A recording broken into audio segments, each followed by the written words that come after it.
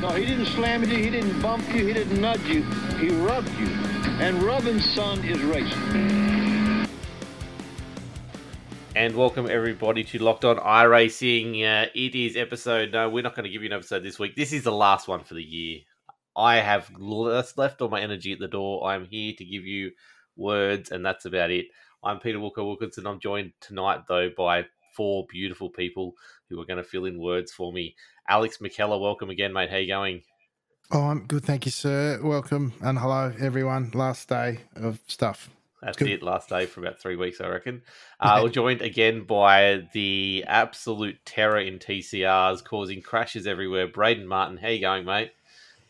It's not entirely true, but it's probably still one of the nicer welcomes you've given me, to be fair. Negative 50, they call him. And we're also joined tonight by one of our podcast hosts we had during the year. We've pretty much got all our hosts now in one channel. It's great. Alex John, mate, how you going? Hey, g'day guys. Good to be back, have a bit of a chat, and sum up the end of the year, hey? That's it. We this is our interview as well for winning the Aussie Car season once again, so we'll just chuck that in there as well. But we are also joined tonight by Mr. Aussie Car himself, Ira Felberg. How you going, mate? Yeah, good. Thanks. Thanks for having me. Yeah, I don't but, know how this good. is going to work. We got 5 people. I'm going to talk over everyone all night. So you good, Ira? You good? You've got lots of stuff to talk about tonight again, yet again. Yeah, a little bit. Yeah, it's that time of year, I guess. Mr. Mover and Shaker, they call him. So let's jump straight into it. We're not going to do a normal podcast tonight. We've got some questions from you, the punters out there, which we'll go through, and some topics to talk about. We'll just wrap up our years. Not many people have raced except for some F3 stuff and Braden fresh off his TCR annihilation of the Gentleman's League. And that's about it. We'll talk about that in a sec. But let's get into Ira first, mate. I've got 2 talking points tonight. First one is Ira. You've just announced the season return, or season 7 of the TCR series, your touring car series. What is going on with that over there? Yeah, so basically, we kind of always said that, when they brought new cars, we knew there'd be hype. So we would get it back up and going, and obviously we talked about mostly how that happened last week. So yeah, and then I don't think we discussed the track list. So Yeah. and the format, yeah. So basically 3 formats, which we wanted to mix it up a bit, and Greg was keen to mix it up, and so was I. So we first of all, the first main change is get rid of the 15-minute race. So all races now are 20-minute races. And then a sprint format, 3 20-minute races. Regular format, 1 20-minute, 1 40-minute, and then the enduro of 60-minute. And obviously the difference there too is going to like an hour and a half broadcast, 2.5 if we have 2 splits, but most likely 1, which we can talk about. So yeah, it's going to be a little bit longer, and that means a bit more racing. So the shortest race now really is 20 minutes, and then you got a couple of 40s and 2 60s. So even I think you'll find, especially in those cars, big difference in the tyres between 50 minutes and 60 minutes, especially with no random safety cars. So yeah, so the track schedule, we wanted to start somewhere everybody knows, which is big and open. Obviously, there's plenty of runoff. So Phillip Island, then Catalunya, historic, is the second round. Basically, get rid of those pesky chicanes because nobody likes them. They just spoiling the fun. No, it's a good layout in those cars. Then, Barber Motorsports Park, full course, because even though it's in America, it's more like a European track. And then Hockenheim for the first Enduro, which I think will be quite interesting. And then Indy Road, which we did in the Skippies, if you guys remember, the road course. Not the MotoGP, but the road course.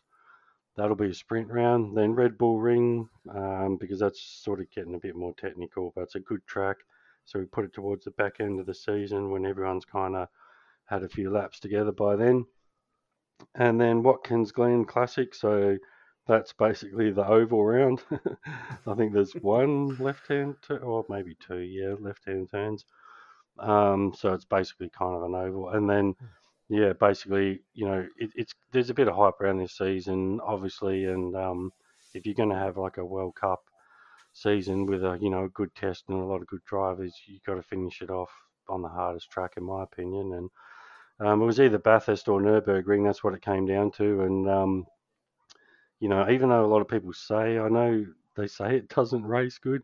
If like me and Jay, in terms of broadcast, it always makes a good show. So yeah, and hopefully by then, like I said, everyone will be sort of in sensible mode. So yeah, and about the pro am and the and pro am classes. So I'd say we'll have to get like really ideally I'd want to see like 60 cars, and to be honest, I don't know if we'll get that. So it probably will be everyone in one split. My guess is maybe about 40 cars, but there'll still be the two. There'll still be the cut off. So you'll be racing in the overall, but also, for your own kind of, for those people, mid pack down the back. Yeah, and that's about it. Bit of prize money, a few new sponsors there, which obviously on the Facebook, all the posters are up there. The points pretty much following similar, one car, 1 point. And yeah, it'll be interesting to see. I'd listened with interest to you guys talk about it on the podcast last week.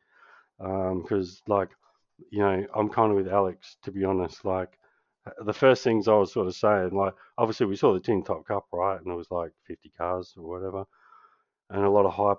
The other leagues that have been running them. But the first thing I sort of said to my missus was like, yeah, well, how long is it going to last? So yeah, we'll see. I think there's a few things because looking back, when we ran the TCRs before, right, a couple of things. There was only one car, and we got 6 seasons out of it.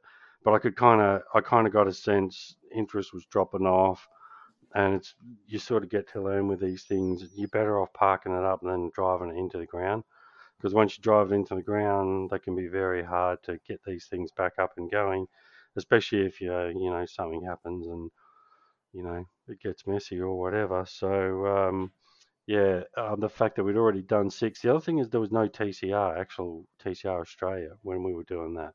So since then, they've had, a few races. It's gained popularity. I think if you look like on the World TCR website, there's like, I want to say it's like 15 or 20 countries that have like a national series. So that's got to help the baseline because, little old Australia, we're just not enough people basically. So more countries means more cars coming along. And speaking of which, I think there's, I'm not sure exactly. I think it's about same thing, 15 or 20 eligible cars. And I think already about 14 different cars have actually raced TCR around the world. So, if they keep pouring those cars in, there's something about it. Because the funny thing is, right, to someone like me who's, already run 6 seasons of this, and then I see all this hype and I'm like, and everyone's like, oh man, it's so cool because the tires wear and you can bump and you can actually hit each other and you don't do any damage. And I'm thinking, this car's been here for like 3 years or whatever it is. Like it hasn't gone away. But what it does show you is that how popular it is when you can race different marques of cars together. And it's kind of like not a blue collar man's GT3, if you know what I mean. But those cars are a bit like you touch them, they go off, a bit like V8s. In a V8, Madison Down's going to be like, whatever, 5 or 8 seconds faster than us, whereas in the TCRs, it's like a second or two, so that by nature means, they've got a lot going for them. So I think the hype, I think it will stick around. I think it's definitely drop off, but I think it'll still have enough for a grid kind of thing. And if we're doing 8-week seasons like next year, that's only like, what is that, 4 or 5 seasons, depending on, you take a few weeks off each end. So, yeah, I got 6 out of them before. So, yeah, I don't know. We'll see. Yeah, we'll see. So, when's kickoff for the first for season 7? Is it end of January? January 10th. No, so it's middle of January. Yeah, so it's a couple of weeks in, and I was sort of aiming more for the middle, but Jay was like, "No, let's get going," because I guess he's keen to keep going. But also, if we started the next week, right, it would actually be the last race would be like the night before week 13. So I don't know, with updates and stuff, you're just cutting it fine, and yeah, it's going to be 8 weeks instead of 6, obviously, so that makes a difference. So yeah, there's about, I'm not sure, I haven't looked at the list this today, but there was about 33 something already. It's only been like a day or two. I expect a lot of people will enter sort of maybe after Christmas over the break. But yeah, we'll see. Yeah, I'd like to say it'd be nice to have 2 splits broadcast because I think it would be kind of in some ways, 35. In some ways, it would kind of be a reward for all those like people that rock up every week and come like 20th and 25th, like because they would kind of get their time in the sun and yeah. And look, I don't know how long it will last, but one thing I was going to say, when I heard you guys talking about it last week, saying that you were sort of arming and ahhing, although I see Wilco and Braden have entered already, so I've only really got to go the hard sell on Alex. But yeah, look, I don't know how long the hype will be around, but one thing I know for sure is that this next season it's going to be pretty good. It's going to be one of the best ones we've had. So I say jump on board the hype train and, look, yeah, if it drops off, then, drop out and go and do something else. But I don't know, there's a good feeling about this next one, the new cars, and obviously, the names that are talking about entering. Once those names are sort of confirmed, I think you'll see a lot of people jump as well. But yeah, I reckon a season like this, we're sort of me and Greg teaming up. There's good prize money, trophies down to 5th. Like, it could be a while before you see something like that again, I think for me, it was an opportunity to just try something different. My sort of goal this year was to try and broaden my horizons and my skill set a little bit away from just the one car. So I've enjoyed driving it a little bit, and obviously tonight did some more racing in it to try and learn some new things. And yeah, so I think it's a good opportunity just to try something new. Definitely, if you're not in, get in on it. Alex, we are seeing both Alexes join this. Was there a top split teams premiership on the line here or what? Oh, it's tempting to think about, as you say, get that first season hype and just test it out. I think it's just going to come down to a time thing. AJ and I have been talking about doing some more F3s, then either skips and then podcasts and SNL and tin tops. You throw it all together. It's a pretty busy week. Someone's got to earn a living in here too, right? I know. I put together a schedule for myself for next year, and I think I've got 14 days a week sorted out. So let's just say there is a livery already done. Yes, there is. Well, let's see. Yeah, well, like I said, it might not last forever. Like it might only be one really good season, and then it might drop off. Who knows? It's the only chance I might get to beat an Alex across the line. So I've got to get a little speed though. So. No, it's really good. I'm keen for it. I need more time to practice. Otherwise, Braden's going to lap me, which is no fun. But yeah, that'll be pretty cool. We've got another little series to talk about quickly before we get into the fun of the podcast. Ben Anthony from over at Taipan Events' email or hit us up on Facebook. So don't forget, if you want to give us some stuff, get over there, message us on there. I can access it almost all the time, so I'll respond to you pretty quickly. We mentioned the Big Five about a month or so ago on the podcast. Just a quick thing that someone had thrown at us in a YouTube or a Twitch chat, and I think Tim Court might have picked it up. So Taipan Events is running this. It's all next year from obviously the Daytona 24-hour they'll be running 29th to the 30th of January. So a little bit after the official series, all the way through. So through the Bathurst 24-hour in March, the Nürburgring in the 24-hour in May, the Le Mans 24-hour in July, and then the Spa 24-hour in August. So 5 races make up the championship. There'll be prize money, trophies, race control, and safety cars. They're all GT3 cars in this race, so the Audi, Mercedes, BMW, Ferrari, Lamborghini, Porsche, and McLaren. It is $100 to enter per car, and each car can have 4 to 6 drivers per team. There is limited entries per round, and there is some pretty good prize money up for the people who win the championship, or the top 5 anyway in the championship. So first is going to be up for, now this is all based on 55 registrations. $2,500 for first, $1,500 for second, $750 for third, $500 for fourth, and the nice little cash bonus of $250 if you get 5th in the championship as well. If you want to know more about that, head over to Taipan Events Facebook page. You can enter over there and find out more information. But if you're an enduro driver, you don't get many options like this for a season, so definitely go check it out. Anyone, I know we are doing some Enduros this year, Braden, or next year, sorry, but I don't think we can commit to anything like that. But if you're keen, 5 24-hour races is probably a good way to go. Are you in, Braden? I was going to say, it sounds like easy money for you, Pete. I don't think so. 24 hours, I'll be asleep for the 21 of those hours if I'm trying to take a day off. But no, look, it's really it's really good.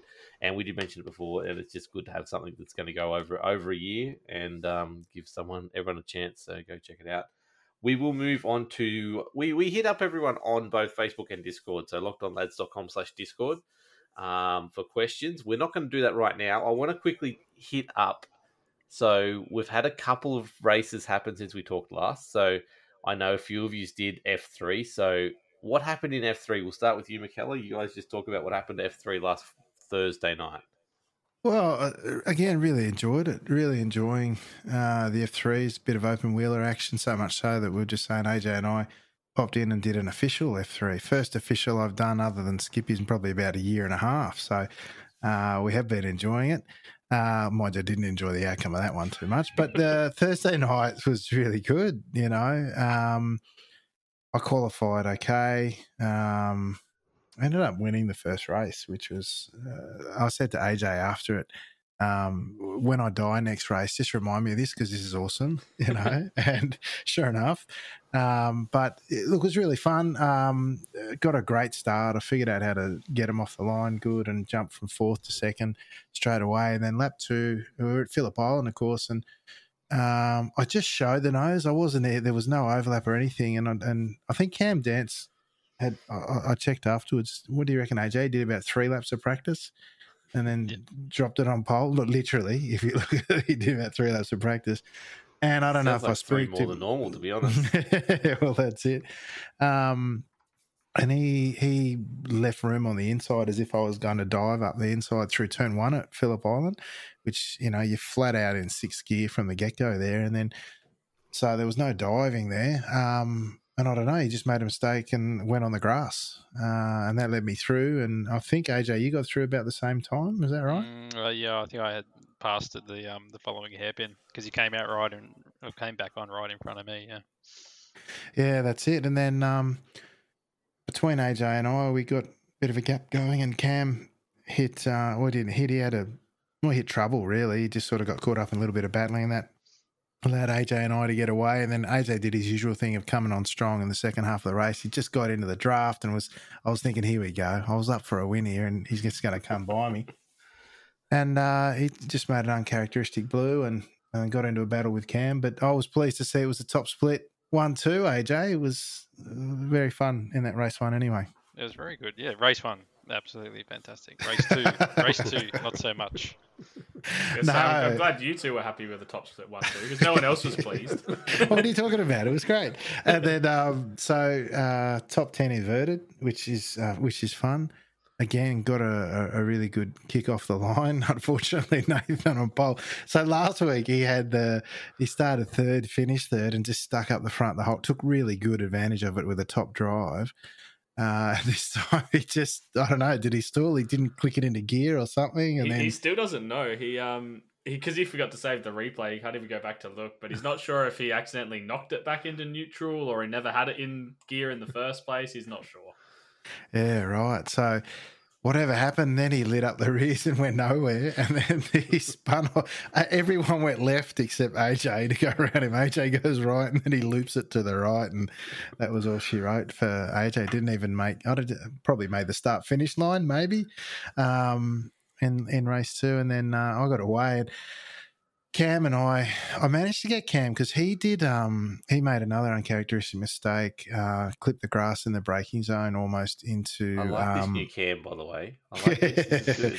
Yeah, into Honda hairpin after the Southern Loop on lap 1, and I thought he was going 10-pin bowling for a moment there, but he pulled it up. But it allowed me to go around the outside, and I got through him in the next corner, up over Lukey Heights and down into MG. So I've gone from 10th to 4th by the time we hit MG, and I've just lit it up on the exit and put it into the wall. And I was just, I was gutted, only because I was looking forward to having an awesome race too as well. But anyway, just hit toad, got repaired, and went out and just run my laps. But I guess, it was the highs and lows. The high of having a good race won, but the low wasn't so much the accident. It was missing out on having a good race with you guys up the front, and in particular having a chance to have a crack at Cameron and see how you measure up, because that's always an exciting thing. Definitely. Now, any other words on that, AJ? You want to defend yourself there or not? No, Alex summed it up pretty well. It was a really good race. It was a good field, actually. Fairly clean for the most part, and some good races and guys that I haven't raced with before. So I'd love to see them come over and race a bit of the skippies. And no, it was really good. And race 2 was really good up until about 15 meters into it. And then I was doing my best impression of Nico Hulkenberg up against the tyre barrier upside down. So, but again, I agree with AJ. Again, driving standards are excellent. I didn't see any issues, certainly in my race, other than those that were self-inflicted. So, and I did see Cameron signed up for the skips next season as well. So maybe you're tempting me to bring Ira back in on this because I really need to know what he's thinking of the F3 league so far and a bit of feedback on it. But yeah, we do need to talk. We skipped over the big and other announcement from Ira, which is Skip Season 12 got announced and registrations are coming in. But Ira, what's happening with F3 so far? What's your thoughts so far? Yeah, I thought it's been pretty good. Obviously, it's been a good little test and something different, and not that we take pleasure, but seeing Alex speeding the wheels up, that kind of shows me that it's a new challenge, for drivers. It's not what they're used to, so people always respond to that stuff pretty well. And yeah, I thought probably a couple of small little tweaks there, but not too much. Yeah, I thought the racing's been good, and obviously having the downforce and having the tyres come into it. And I know, that you guys have kind of said on the podcast before that, it's one thing you kind of wish like that you had in the skippies, but one thing you kind of got to remember about that is that the skippies are what they are, and what I mean by that is like it's like here's what I reckon, right? Sorry to cut away from that, but you'll go away, right, and you'll do other stuff, and then eventually you'll come back to the skippies. And the reason why is because they're like the go-karts of iRacing. It's the most pure form of just like fill them up with petrol, first guy, because, even though week in, week out, that does become a grind, that's actually like the purest form of racecraft. Because when you start throwing in tyre wear and safety cars, we do that to keep our, other parts of our human brain stimulated. But it's funny, like, yeah, I think particularly the older they get, you more you're drawn back to like sort of a purer form, if that makes sense. So, but you got to go off and do like whatever you got to do and enjoy it. And actually, I was going to say that to you guys before when you were umming and ahhing about, what to do. And I know that, everyone has time restraints, obviously, but, one thing that's common, all good drivers across the world is, like look at Shane Van Gisbergen and these guys, right? Cameron Waters, they're driving sprint cars, they're driving drift cars, they're doing rally cars, quad bikes. The more stuff that you can get, and I had to giggle listening to you guys talk about the Tin Top Cup because here basically a bunch of Skippy drivers came over to race like a bunch of young dudes like Kobe, and yeah, if he sees a gap, he's gonna go for it, and if he's got to wiggle a bit, then so be it. And that's what I meant by you got to take a different like mindset in there. And but all these things hone your racecraft, and you can bring it back and always use it to other classes. But yeah, the tire, it's definitely good because I think the same in the TCRs. You especially like, well, not so much the 20-minute races, right? But having said that, if you get a battle going on and you're pushing hard and you just can't avoid it, pushing hard like you can't save, by the 15-minute mark, they definitely start having an effect on your times. Any of you guys that got VRS would know that. And then the 40-minute race, well, yeah, we saw like how much it dropped away, and then someone like Braden comes back out on fresh rubber and like makes up 20 spots. So it's definitely a more enjoyable part of the racing as well. In terms of F3s, I'm not sure where I'm going to fit them in at the moment. I'm pretty like I've sort of gone back to being more conservative because, you know, I mean, you got to have a crack, and I did a few things that didn't work, so then you get gun shy, small steps. And I do see definitely a spot for them. I think what we'll do for now is like just use them as a fill-in, like if we got 3 weeks here and there, because the skippies, when they finish this time, I think there'll be like 4 weeks to go. So same with the short track skips that we were going to do. I was going to do them in January, but that was before we knew the TCRs were coming. So it's only starting on the 10th anyway. So we'll probably do them after season 12. And same thing with the F3s. We'll probably chuck some stuff in there. But I think it's been good. The other thing is it's widened our base a little bit. One of you guys just said about Alex was saying about racing some of those guys, how it's been good and hoping they would come over. I noticed that that I'm going to say this wrong, but Braden Sagasser, I think it is. He's been up there like in the top. I think he actually got a podium at the first Red Bull Ring in a race. And I noticed he's entered for the skippies as well. So, yeah, and then leading into that, obviously the big name on there, the one that got everyone's attention is one Mr. Cameron Dance. So that should make, either way, it's going to make for good racing. But you would hope to think it would bring a few more out too, maybe. We'll see. So, but yeah, I think are you in it won't be negotiations with Matty Marsh or not? No, look, I do talk to those guys on and off. Don't worry, and Mitchell McLeod as well, because I was like, you know, this would be a good season. I see what he's doing, but he's got work commitments basically at the moment. So, and look, if people can race, they will, and a lot of it comes down to, yeah, just time and all that. But sometimes you do get a sense for things. Like I said, I think these next 2 seasons are going to be like good. The track list shakes it up. I hope anyway. So, yeah, if anyone is thinking, and look, you know, with all the hype and stuff, well, you guys have seen the Discord and how many people every day. So hopefully, yeah, some people see the skippies and yeah, it's someone was asking me during the week, oh, what's the most fun you had on there all year? And it's just got to be the skippies for me, really.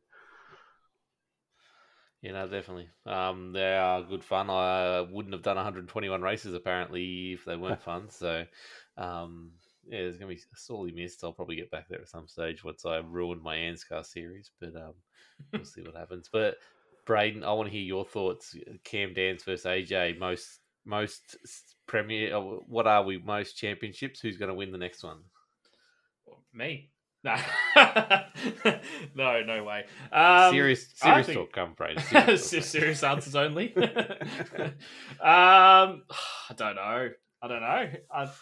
There's lots of people that could win it for sure. Ben Snell. I was going to say if we can convince Ben to come back after his train wreck of a season this season, he'll either be one or two things: really, really keen to make amends, or he'll be like, I don't give a stuff. I tried really hard and it didn't pay off, so I'll go back to not caring. And well, maybe that's the way Ben needs to be. Races maybe better or has more luck when he cares less. I don't know. Yeah, and obviously you got the other Alex. I guess we have to call him the other Alex now because because AJ keeps winning all the time. So maybe he's gonna have to remove that off his car and put it on Alex's instead. But yeah, there's certainly up for grabs for a lot of people, and you can't count out Chastity as well. That's for sure.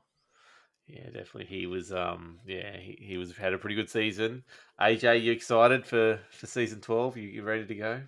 Yeah, for everything except for Nürburgring because I've not turned a single lap in iRacing around the Nürburgring. So have you bought the track yet? Yeah, I bought it maybe a couple of months ago, but I haven't loaded it up. So cheapest. Yeah, we'll see how we go. I might need all 6 weeks because I think it's the last round, isn't it? I'll need all 6 weeks just practicing Nürburgring, I think, and just don't worry about the other ones. That's only official. Yeah, I was going to say it's only 30 laps a week. You got to learn 30 corners a week. You got to learn, mate. You'll be all right. Yeah, it's actually an official around about that time as well. And the track list, obviously, Knock Hill, that's an official the week after. Then Daytona Moto, wanted to ask you guys what you thought of that. Watkins Glen Classic, that's the oval round, in inverted commas. Hungaroring for the Enduro, Twin Ring, Motegi at night. And then, yeah, I think the 2 weeks after that as well, the 2 Nürburgring tracks are official. So I figure at least you'll get your eye in. Yeah, Yeah, the official Nürburgring track, the first one is a short, stupid Yes. one. It misses out half the track, and then also misses out the stadium section. It's like Can I tell basically you, an oval.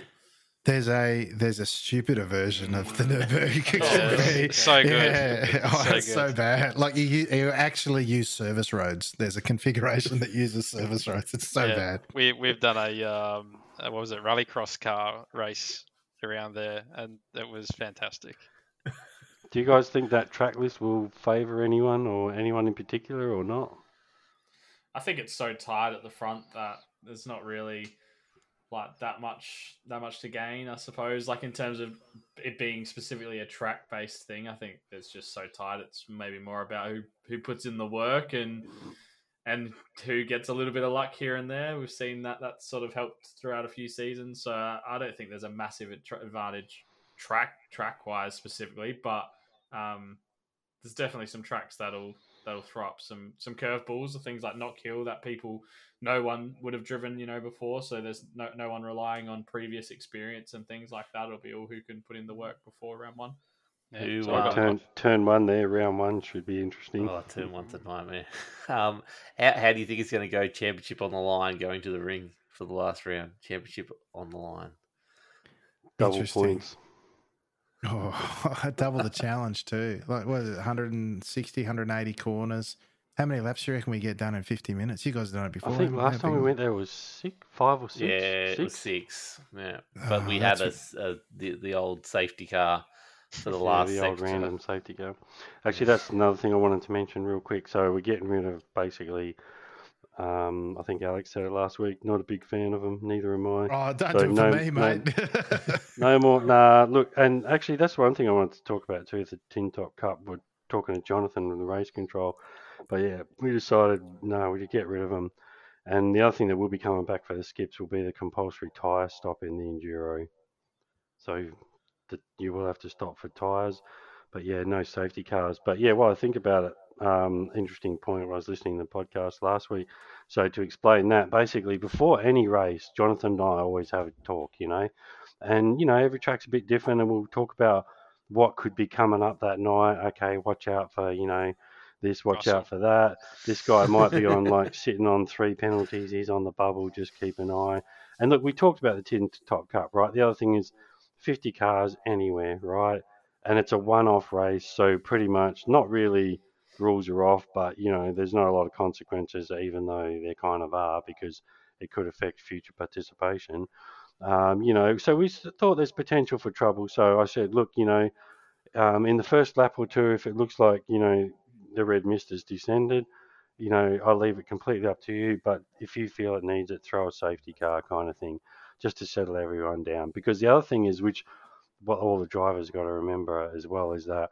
A big part of what we're trying to do is put on a good show and like a good event, So we bunch everyone up, chill them out, and then the second one, before the race, we sort of talked about it, and I said, look, that random one that we said, I would say if there's a big accident at the start, the first one kind of doesn't count. That's just a restart, because I race speedway a lot of my life too, and if you get a yellow on the first lap or two, it's just basically considered a full restart, So I thought he did a really good job, and then about halfway through, I said to him, look, if it looks like it's spacing out a bit, obviously we're trying to put on a good show, right? I don't want Madison down to win by 10 seconds. I want him to win by 0.2, right? So I was like, yeah, so I actually thought, he did a good job. But just to explain, so you guys kind of know, yeah, we always do talk like before the race, and and you do tackle things, and that's what I was saying to Alex before about it being a bit of an imperfect science. A race like that, he had to beat Johnny on the spot and hand out all the penalties during the race to try and get them all done then, because it's not a championship, and I think you'll find that, if you make mistakes and you get punted, like you're going to drop 30 spots or whatever, and it's going to affect your points severely. I think More. you will find people will take it a bit more easy, and all penalties can be applied after the race anyway. So yeah, can confirm you'll lose more than 30 positions. Just well, yes and no, because if you look at some of the points, right, like in enduro, right, and here's the thing, like my advice if I was giving anyone advice to race next season, I would say don't rage quit.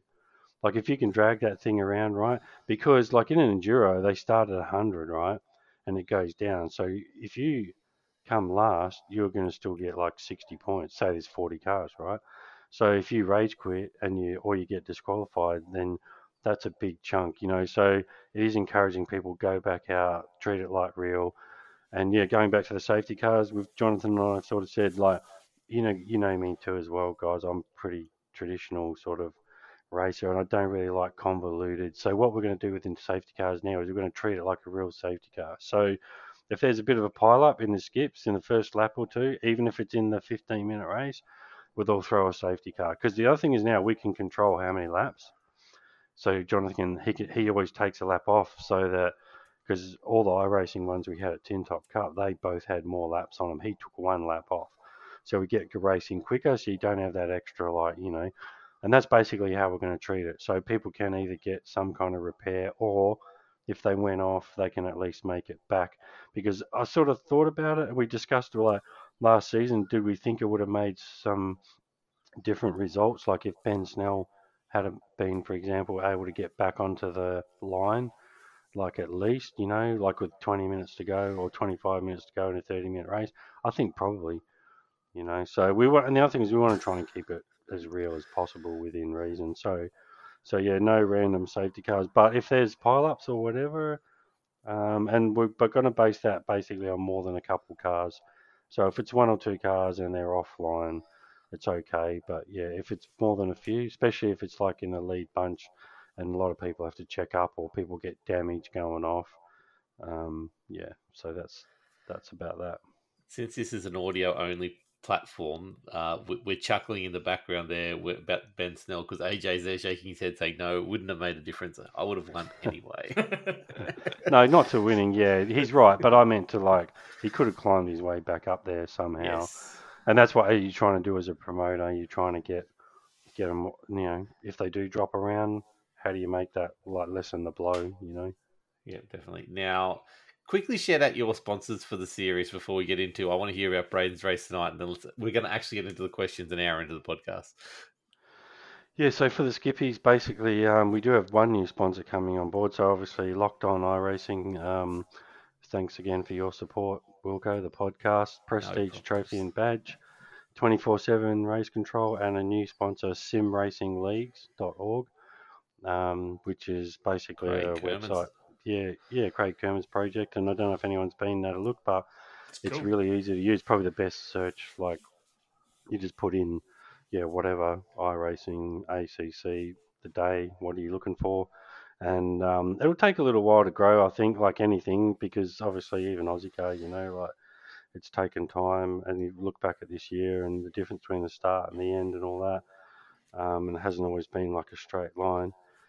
So yeah, I think just give it a bit of time, and he'll do really well out of that. And also in the Tin Top Cup, so two new sponsors coming on board there, simrigs.com and Palmer's Australia, which they make like a whole heap of body care products and all that sort of stuff. So yeah, and they've put some prize money up, so you guys probably saw that already. So that's pretty cool. About nearly $700 cash, and almost split evenly between the Pro and the Am, which I thought was pretty generous and goes with everything that we're trying to do. Make sure that everybody top to bottom has got a chance of like something. Excellent. How are you doing the split for the Pro and the M? Just interesting. Yeah, so it is going to be a little bit of like basically up to us. Myself and Greg basically are race directors, and we've got a few consults as well, Race Control and also Jay. But it will come down to so in January, hopefully everyone can get their entries in soon, because it does help us plan times and also car numbers and all these other sort of things, which do take time. And yeah, basically it'll start off with some practice servers, and probably like the 2 Monday nights before, we'll actually have like a practice race. And at least one of those will be compulsory. You got to at least set a time. And it will basically go through this. And look, between all the drivers that have entered, either myself, Greg, or Jay, kind of, one of those people knows most of them, or you can always do a quick stalk on there and like look them up, and you can get a pretty good idea, like, if they're going to be, causing a lot of incidents or not. So it'll sort of be divided between like a combination of speed, but also incidents and stuff. And I don't know how to describe it any better, but yeah, it'll be. I mean, like someone like I would put probably, like Braden, Alex, these guys, they're probably going to be in the pro. Like we'll go, you and me, probably going to be in the pro-am. But it kind of depends how many people Is you there get a bit as well. under the pro-am? That's where I'm sliding there. Because if there was enough, like you got to remember, right? Say 60 enter, right? Then it's 30 in each split, right? That's probably like if it's 30 and they're pretty quick, to be honest, I'm probably going to be outside that. Maybe on the bubble, I don't know, right? But let's just say just outside.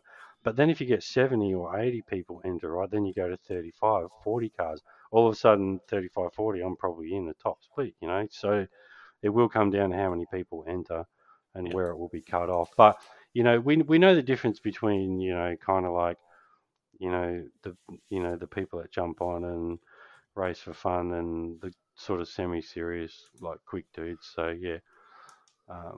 It's a bit of a grey science, but yeah, it will be based. And look, having said all that, it will be largely based around times as well. Yeah. Because you don't want someone like flogging, like might get some really quick dude, right? But he's messy, right? Well, you can't put him in the pro-am because then he'll just flog everybody and be messy in there. So there are other ways of tackling those problems, but so it'll be kind of roughly halfway, but yeah, with a bit of grace depending. Have you thought about success ballast for the touring cars?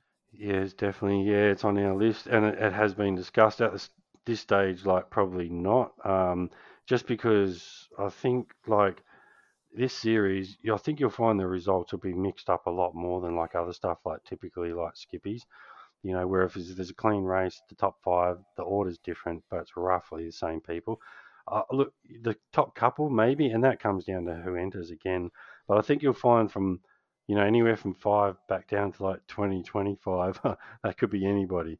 And it'll be that old, like, have a clean race and stay out of trouble, and you'll probably do all right in the overall. But if there is someone like way out in front and they're just spanking everyone every week, probably not in the first season, just because I don't like to change rules halfway through a season. But definitely in the second season, like it's on my list of stuff to look at, of a way of like, and I don't think it would hurt. Basically, because there are a lot of series around the world like BT, British touring cars. That's what they do. They run the ballast system. I think Germany does as well. So yeah, not at this stage, but yeah, if we need it, definitely. Okay, let's move on because otherwise we're never going to get to these questions. Now, Braden, I just need to hear from you on 2 topics, please. Well, I'm going to ruin that because without making this all about me, I know Mr. I don't care about you anymore. I know Mr. McKellar was the hero of the F3, but I did get a podium. It's a bit rough. Congratulations, Braden, on a podium in F3. I haven't even watched the race yet, so you should put this in the show notes and let us know. Now, I'm coming to you because I want to hear. There's actually a couple of things. F3, how did you go? Let me know. Oh, now you want to know. Yeah, definitely. Yeah, all right. Well, first race was okay. Qualified like 8th or something. Probably had a little bit more time in qualifying. Made a couple of mistakes. And then I was driving okay. Was in 5th. Was watching Sean going into I don't know what the name of the corner is. The hairpinny thing. What was it? Turn like 4 or whatever. And I look in front of him and I'm like, Sean's spinning. That's hilarious. I'm going to get a free position as I start to spin. literally as the thought crosses my head of, look at that. He's spun it on the last lap. I'm going to get a free position. I do the exact same thing. Best bit about that, mate, they caught it on the broadcast. It was you see the commentators curse, yeah. Yeah, so it was, that was not so good. Ended up, I think, must have been 8th, which made me P3 for the second race. Here is what you're saying. Yeah, maybe. And then started P3. Nathan got a bad start, which was great. I just missed his left rear wheel and managed to get around. But the worst thing about him getting a great start was they completely missed my amazing move at turn 2, around the outside of Sean Doyle because they're too busy watching Alex or AJ on his roof. This is unbelievable stuff. So AJ stealing the limelight again. The only airtime I got for race 2, so come on. So race 2 started really well, got a really good move around the outside, and then Sean had Cam to deal with for a couple of turns, and I was thinking, just hopefully Sean's pretty racy, and he had good speed as well, so it was sort of just praying he could hold Cam up and battle with him, and maybe I was going to be able to scoot away, and that just didn't happen. They caught me pretty quickly after a couple of laps, and I didn't have the speed to really stay in the tow behind them, and they just got out to a couple of seconds. Sean's tyres seemed like they went off. I don't know if he had a lock up or I made a mistake for maybe 2 or 3 laps, and I started to reel him in, but every time I got close, I started to make a couple of mistakes myself and couldn't quite get into the tow. And then had Braden, the other Braden, I'm going to have the other Braden now, chasing me down for the last 5 or 6 laps. And I was just getting more and more nervous just watching that time tick down. I know AJ's told me before to turn my relative off, but I was just watching this time come down. And I was just trying so hard to keep it in third. But yeah, managed to stay in third. So that was kind of nice. Excellent. So second thing I want to hear from you is quick rundown of the Gentleman's Racing League race that you did tonight while we're running late in the podcast. One word, chaos, I guess. 61 cars on the Brands Hatch Indy layout, so the short layout. It's like a 49-second lap, so more cars than seconds it takes to do a lap is always going to be pretty interesting. Managed to qualify P5 for the first race. Probably should have been pole, to be honest. I stuffed up my last lap and had 3/10 up before I stuffed it up. Managed to get to turn 2 okay. Between turn 2 and turn 3, got pit maneuvered off the track and had to let 61 car or 55 cars go through, so that wasn't great. So lost about 55 spots in the first lap. Finished 48th or 55th or something in the first race. Second race, absolute chaos on the straight. Tim caught, rear-ended someone because he got such a good start and spun himself into about 40 cars and literally blocked the whole front straight of Brands Hatch and had nowhere to go. Ran into a couple of people. Managed to get through and was up to P25 or something. So I think I made almost 30 spots before turn 1, which was great. And then I had a few people spin in front of me and caused a couple of issues. I think I ended up finishing 28th. And then next race, got a great start, absolute ripper start, and made 7 spots up into turn 1. And then again, had a few people spin in front of me. Had a T-bone with someone who spun at turn 1, and I was just putting on the brakes, and they just kept spinning further and further ahead of me. And then basically had to stop with them just resting on my front bumper and let a whole heap of cars go through, but managed to get back up to P20. So it was insane. It was fun-ish, I suppose. If you're not taking it too seriously, I suppose, which I guess is the idea of the little summer series thing they're putting on. But for me, it was all about just trying to learn how to race these TCR cars and learn how to get my elbows out a little bit more and not just give up positions from people sending up the inside. So for that, it was okay. Okay, and final thing, how did you've had an actual lesson? How did that go? Yeah, it was awesome. It was really interesting, to be honest. Not in the Skippy or anything like that. In the Dallara LMP2, sort of in preparation for Daytona, which was really cool. So I hit up Daniel Morad, who's a pretty big streamer and also a real-life driver for Mercedes. He has won the Daytona 24 Hours, I think, in a GT3 car, which is pretty cool. So he knows the track pretty well, so no one better probably to sort me out. So yeah, that was really cool. Basically a short summary of it was we jumped in. I did some laps as sort of a baseline. I'd done some practice laps a couple of days prior. I think my time was a 1:35 flat, which was in 28 degree temperature. Then I did some practice at nighttime as well, which was only about 23 degrees, and I did a 1:33.9. which was okay. So when I jumped into the session with Daniel, the temperature was 33.3, so a little bit hotter, and I set a 134.75. So I was like pretty happy with that. I was like, it's a pretty quick time. He jumped in and did 2 laps and did a 133.5 or something. I was like, oh, okay. So it was really cool. So after we'd done those laps, we went through my data on VRS and sort of had a chat, and he showed me quite a few things. It was just amazing how much time I was losing braking and like a couple of different gear selections and how he gets on the throttle so early, but whilst opening up his steering and sort of using the throttle to power out of the corner and keep it straight and get the rotation through the power, whereas I was really relying on the steering, which obviously scrubs off speed and makes it harder to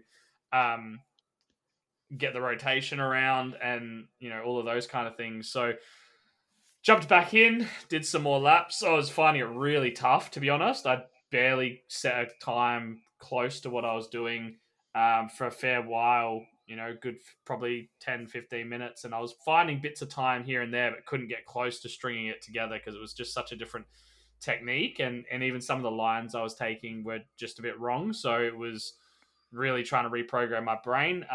Lesson finished. I stayed in the session for a little bit and managed to do a 134.1. So that was in 33.3 degree temperature, was only 0.2 off of my time in 23 degree temperature.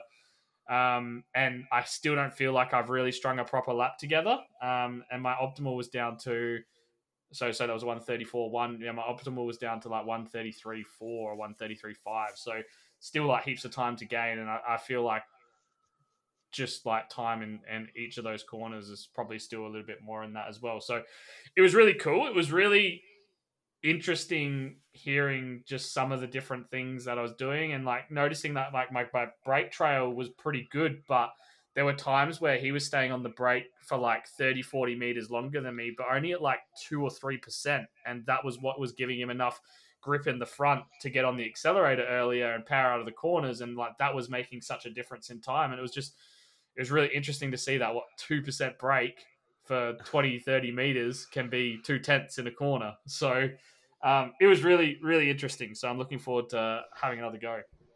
Excellent. Sounds good. You're going to be leading the way for our Daytona 24-hour charge. Good to see. Let's get into questions. Firstly, quickly, thank you to everyone who's helped us this year. It's been an absolutely phenomenal first year.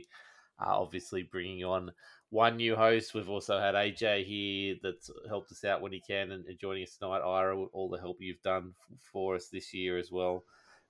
People in the background as well. Carl Withy, not so much in the background, but definitely Carl Withy. We've had a few other people. Tim Harris doing some stuff for us as well. Had some support for a while from a few other people as well, but the big ones, obviously, Ash Knowles and his contribution from Brewster Coffee. Clayton Davies and his support. Happy birthday to Clayton, by the way, for the other day.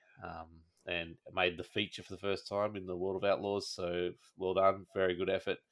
And 24/7 Race Control, all those other places that got in, gave it some cash out of their own pockets and helped us out in their own little way. Hopefully, I'll get some time to get everything ready for next year and actually do it a bit more proper. And we've got a few people that are reaching out to us and actually wanting to help us out a bit more. So hopefully, I can get onto that in the future. But thank you, everyone, especially you guys, for putting up with us every week and helping us out. But let's get into the actual questions because there is some here. We're going to start in Discord, lockedonlads.com/Discord, by the way. Cameron Dance, the man himself. Are we allowed to ask if Nathan's bad start in Aussie F3 at Phillip Island was just due to him doing his best Madison down VIR impression or forgetting to put it in gear? Now, we talked about that before, but Braden, was it in gear, I assume? Like I said, I don't actually know. He's unsure, so can neither confirm nor deny if he was just going for an impersonation or just doesn't know how to put it in gear. No problems at all. There was a bit of a impersonation at Phillip Island in the Tin Top Cup as well. Madison cracking in the back of someone as well who had a very bad start. So Phillip Island's the place to do it, apparently. So let's go to Tim Cornt, who may actually appear on the podcast next year as a fill-in as well. So Tim Cornt's been racing for us this year. He's very, very, very good in the TCR, so I can't wait to see what he can do in the Tin Top Cup series and next to me in the ANSCAR series as well. But what are the three best things iRacing did this year? Let's start with McKellar. Have you got any thoughts on anything really good that iRacing did this year? Well, I enjoyed Hungaroring. The fact that it came and that first give me this. Just for everyone in the background, Braden shaking head madly. It looks like he just found a lemon somewhere under his desk and he's sucking on it. But the reason I say it is that first lap that I did there, I felt like I was in an F1 car for the first time, and I was only in a skip, but it just made me feel great to be driving that track. Combine that with Red Bull Ring, I know it's two things, but really bring in a couple of F1 tracks is probably the theme there. Mind you, my love affair with Hungaroring lasted until, I don't know, lap 3 of my first race when I realised it's impossible to overtake. So I'm actually thinking the enduro there, Ira, is going to be very interesting. It's going to be a game of patience, a little bit of strategy and all the rest of it, but very, very interesting to see how that one goes. But like I said, top thing for me this year was bringing two F1 tracks that I've really enjoyed watching. The F1 cars drive around, having the opportunity to run something that's I've only seen on TV. That was my highlight. Okay, I want to go to Ira purely because he's got a unique insight, being a league manager. What's three good things that iRacing has brought in this year, mate?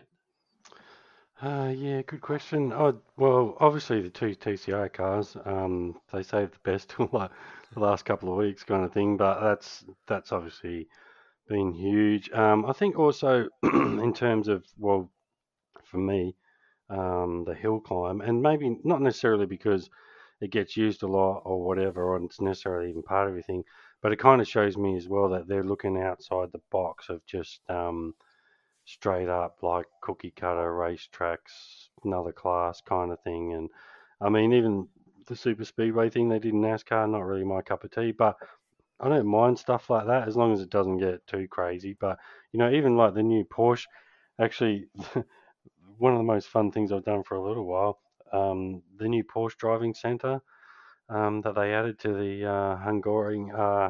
Hockenheim track. I went and had a spin there the other day, and that's actually like a bit of fun. So to me, it shows they're looking outside the box. Probably the best thing overlooked as well so far, or not mentioned, is the AI and the UI, like heat setup. In terms of like, setting stuff up, it is a lot easier. It's a bit, there's still a few buggy small things that you kind of figure out that if you press A, it actually does B kind of thing. But it's not too much. And having the AI, I reckon, as a training tool, and like particularly, because obviously I go test all these tracks, see what they're like.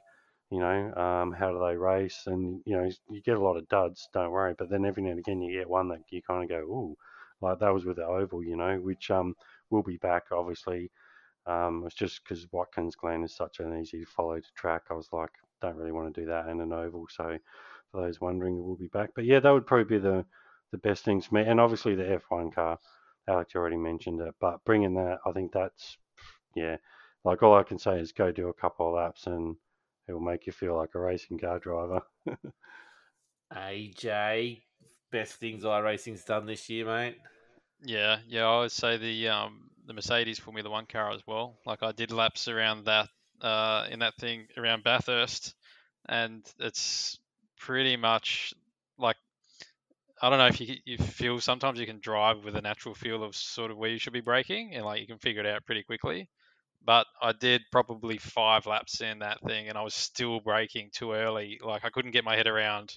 Okay, coming into the chase, you can nearly go to the 50 board. It's just insane how much speed that thing carries through a corner, and I'm really interested to see the relationship as well, because it doesn't seem like it's just a one car thing. I watched a video, the iRacing video with James Voles from Mercedes Formula One, AMG, Petronas, etc. team. And at the end, the guy talking to him mentioned, this is going to be a relationship, and they'll be bringing next year's car in at some point in the future, like iRacing's soon, inverted commas, but it's going to be a thing that's hopefully going to carry forward, and maybe that's why we saw those Formula One tracks like Hockenheim and Hungaroring come in. I'm hoping that there's a bigger picture.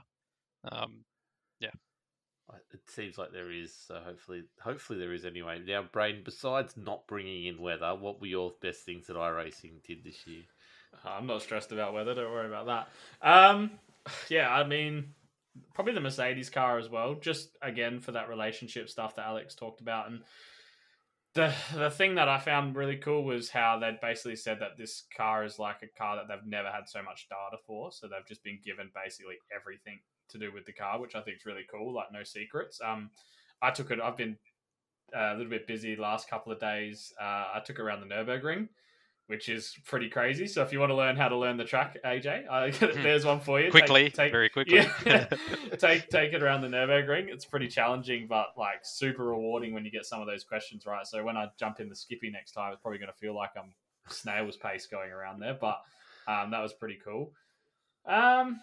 I guess announcing some more Australian tracks is a pretty big one. I suppose not so much necessarily the tracks I specifically really, really enjoy or have a fond memory of or anything like that, but the fact that they actually are giving us stuff about Australian users in some way, shape or form is always a positive. And I guess the third thing is probably, and it's still something, sometimes they do it really, really well and sometimes they go missing with the community engagement stuff, but just all the different series and things like that they've seemed to hook up with and do, like the obviously the V8 E series that had something to do with iRacing in the sense that they used it to announce their 2 new Australian tracks.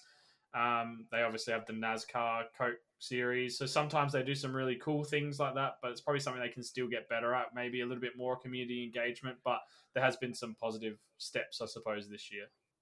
Yeah, definitely. I've 100% the first thing that jumped out to me was their commitment to the AI. Not only bringing it in and adding tracks and cars to the list to where it's actually a really, really strong list now, but also adding it to the hosted sessions so you can actually have the AI in there with you if you host a session was a really big move. The TCRs, it's hard to go past when you chuck in 2 new TCRs and what were you talking about, 15 splits the other night, Braden, or something like that? Something like that. I think it was 10, but there's been basically, I haven't seen a split where there's been less than 80 or 90 cars so far. So yeah, so making good calls like that, and as I think we talked about over the last couple of weeks, hitting those holes in the progression really well, like they did it with the Vs, where they introduced the Vs as an even better entry level open wheeler. The jump from there to the skips to the F3s and all the way up to the Formula One, they're really starting to fill out that ladder of progression and the skill ceiling height that we were talking about last week as well. So just that, and the damage model commitment to that as well. Like seeing the new TCRs with the damage model as well straight off the bat is a really nice handy thing to do.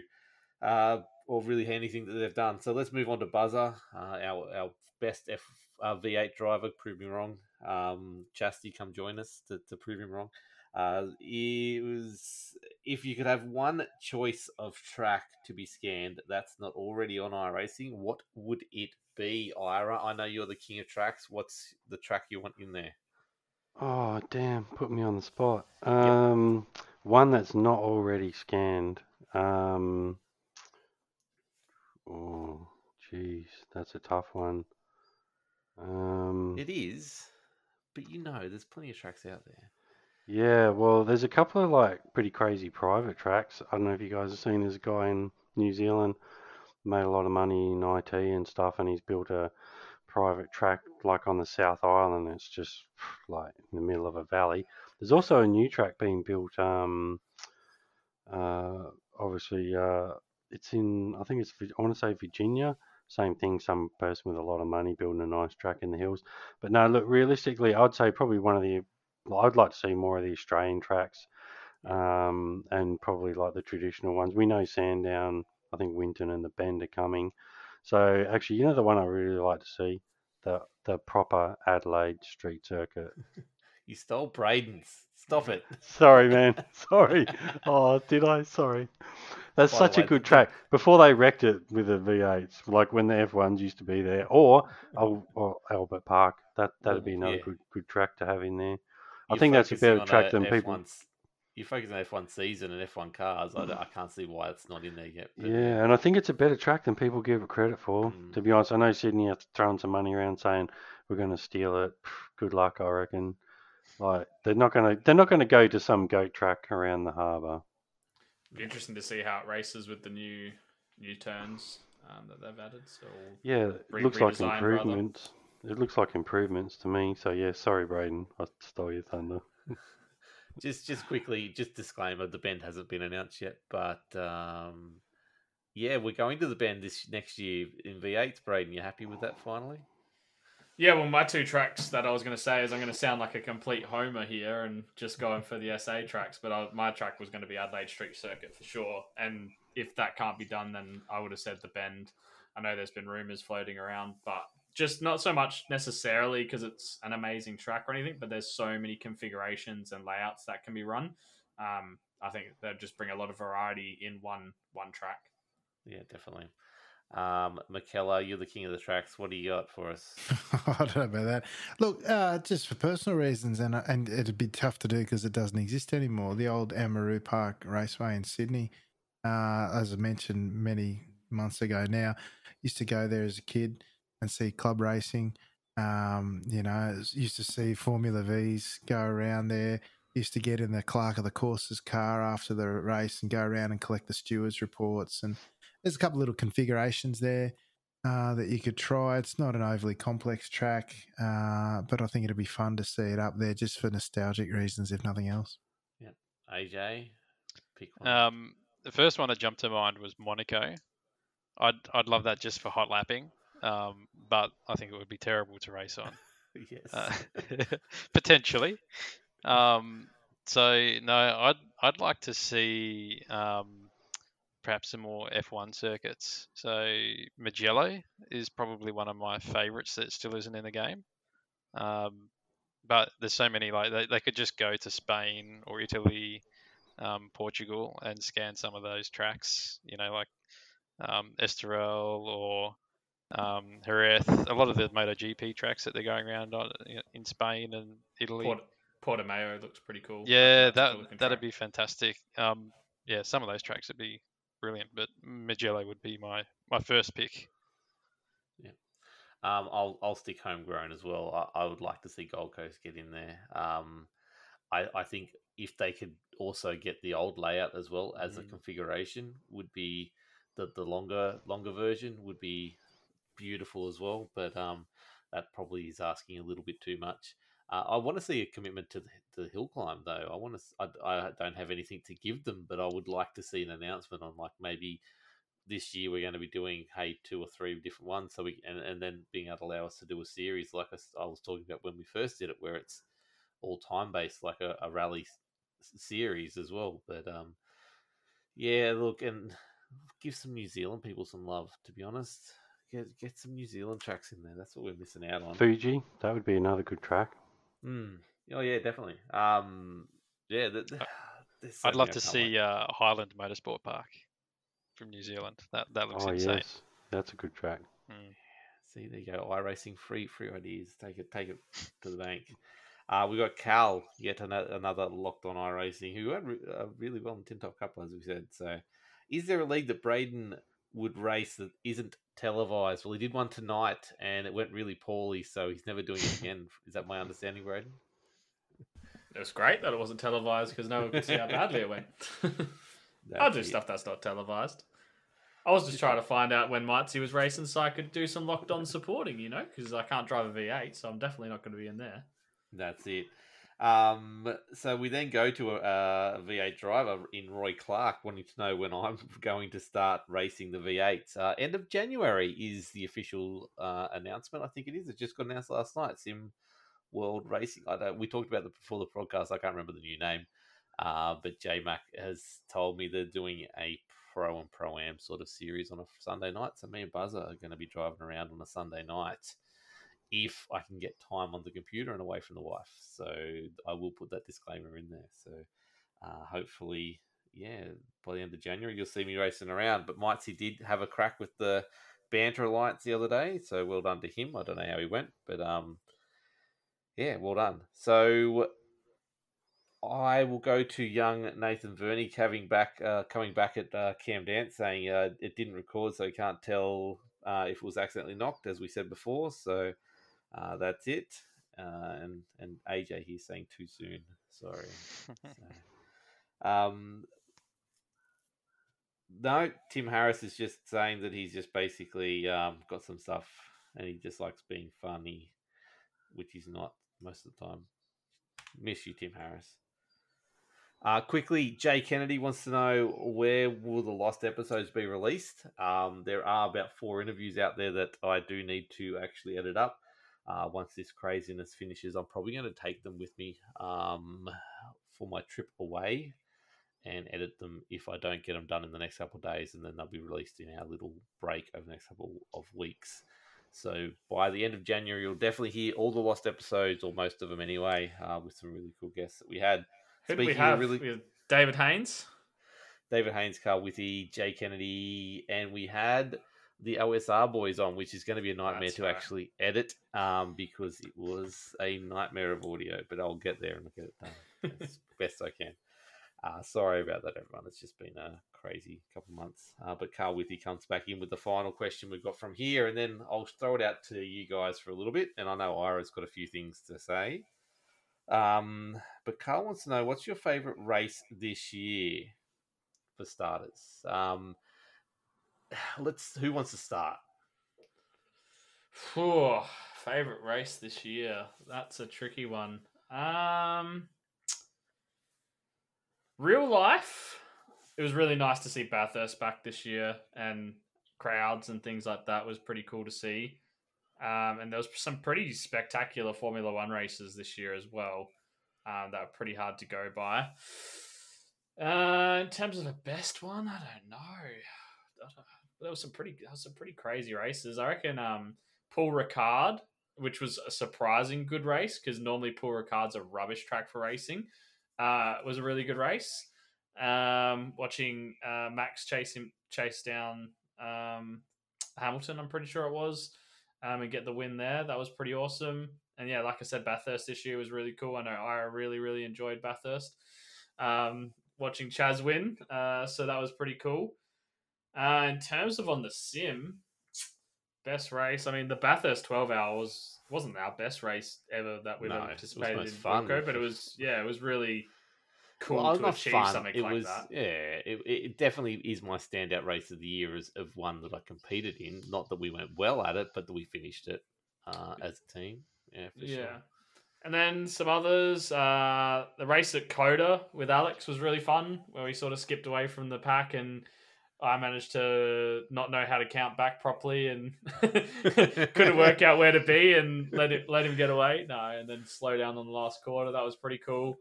Oh, the dirt race, just for Ira. Yeah, I was going to say, USA dirt. Come on. chuck in the dirt race for getting my first Aussie car win. That was pretty cool as well.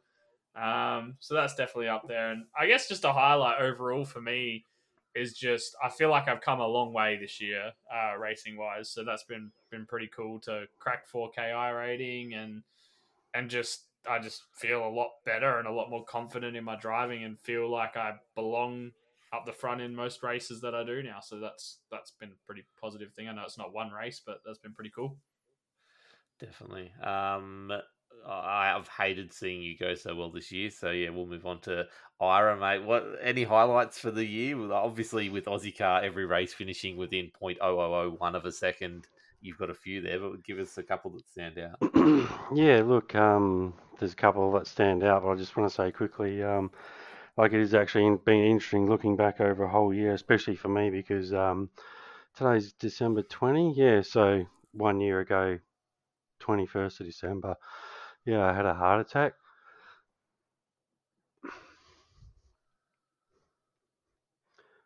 So yeah, it's been a pretty big year.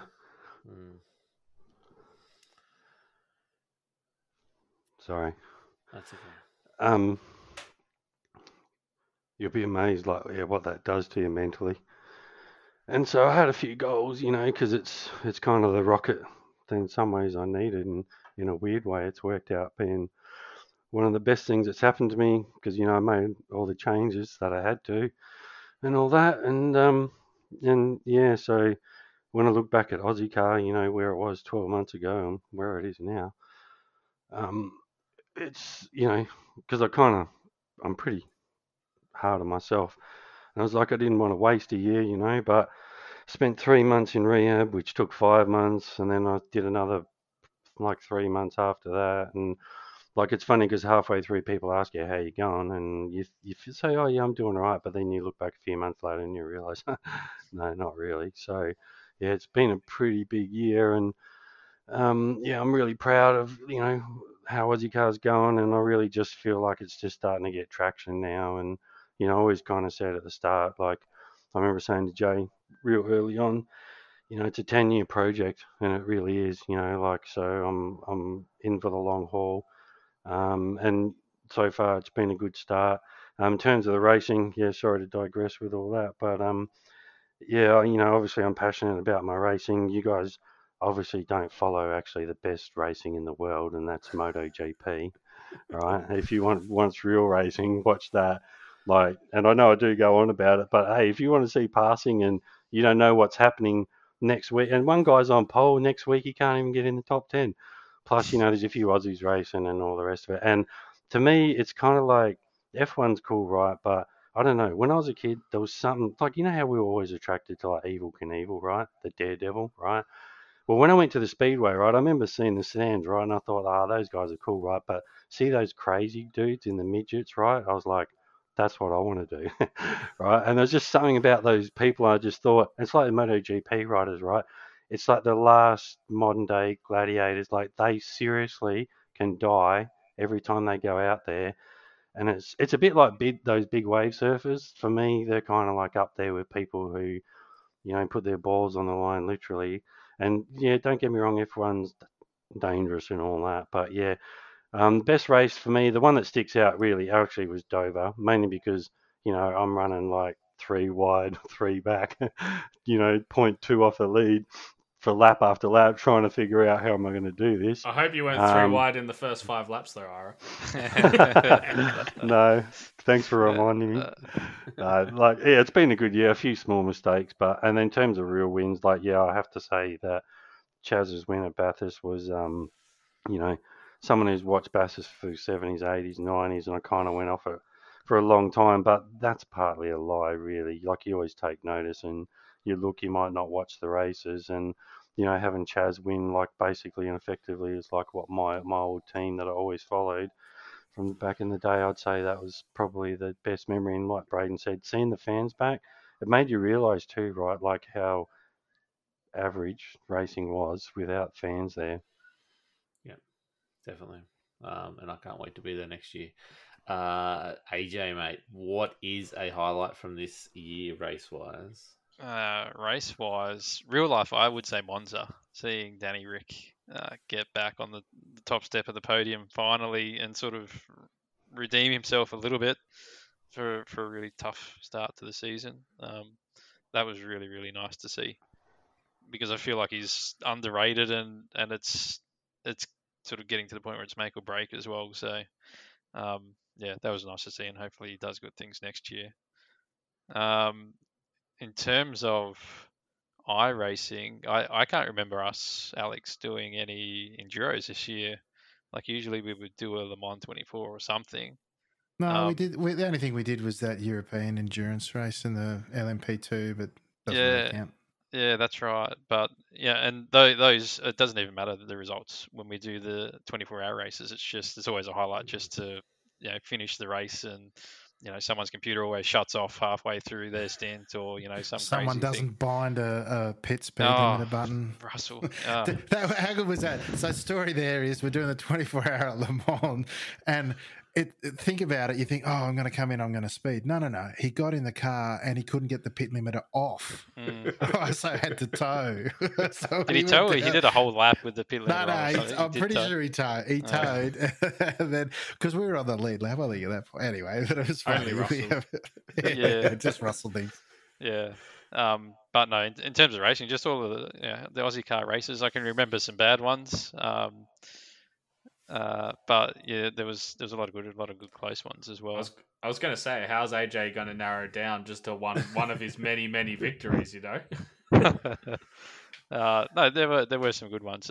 Probably the most memorable one is what's the UK circuit? Donington. What's the one with the Johansson first corner, Alex?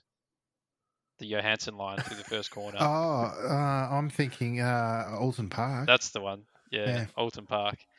Because I was quick there, which surprised me because I was slow in practice, and then I think I got 2 poles and 2 wins. And I remember you coming into that because I think you were leading the championship at the time, but you were filthy at yourself because you hadn't won a race. You think, how can I win this championship and I haven't won a damn race? Yeah. And then he goes on, he wins both of them. Yeah, so that was probably the most memorable. That was good.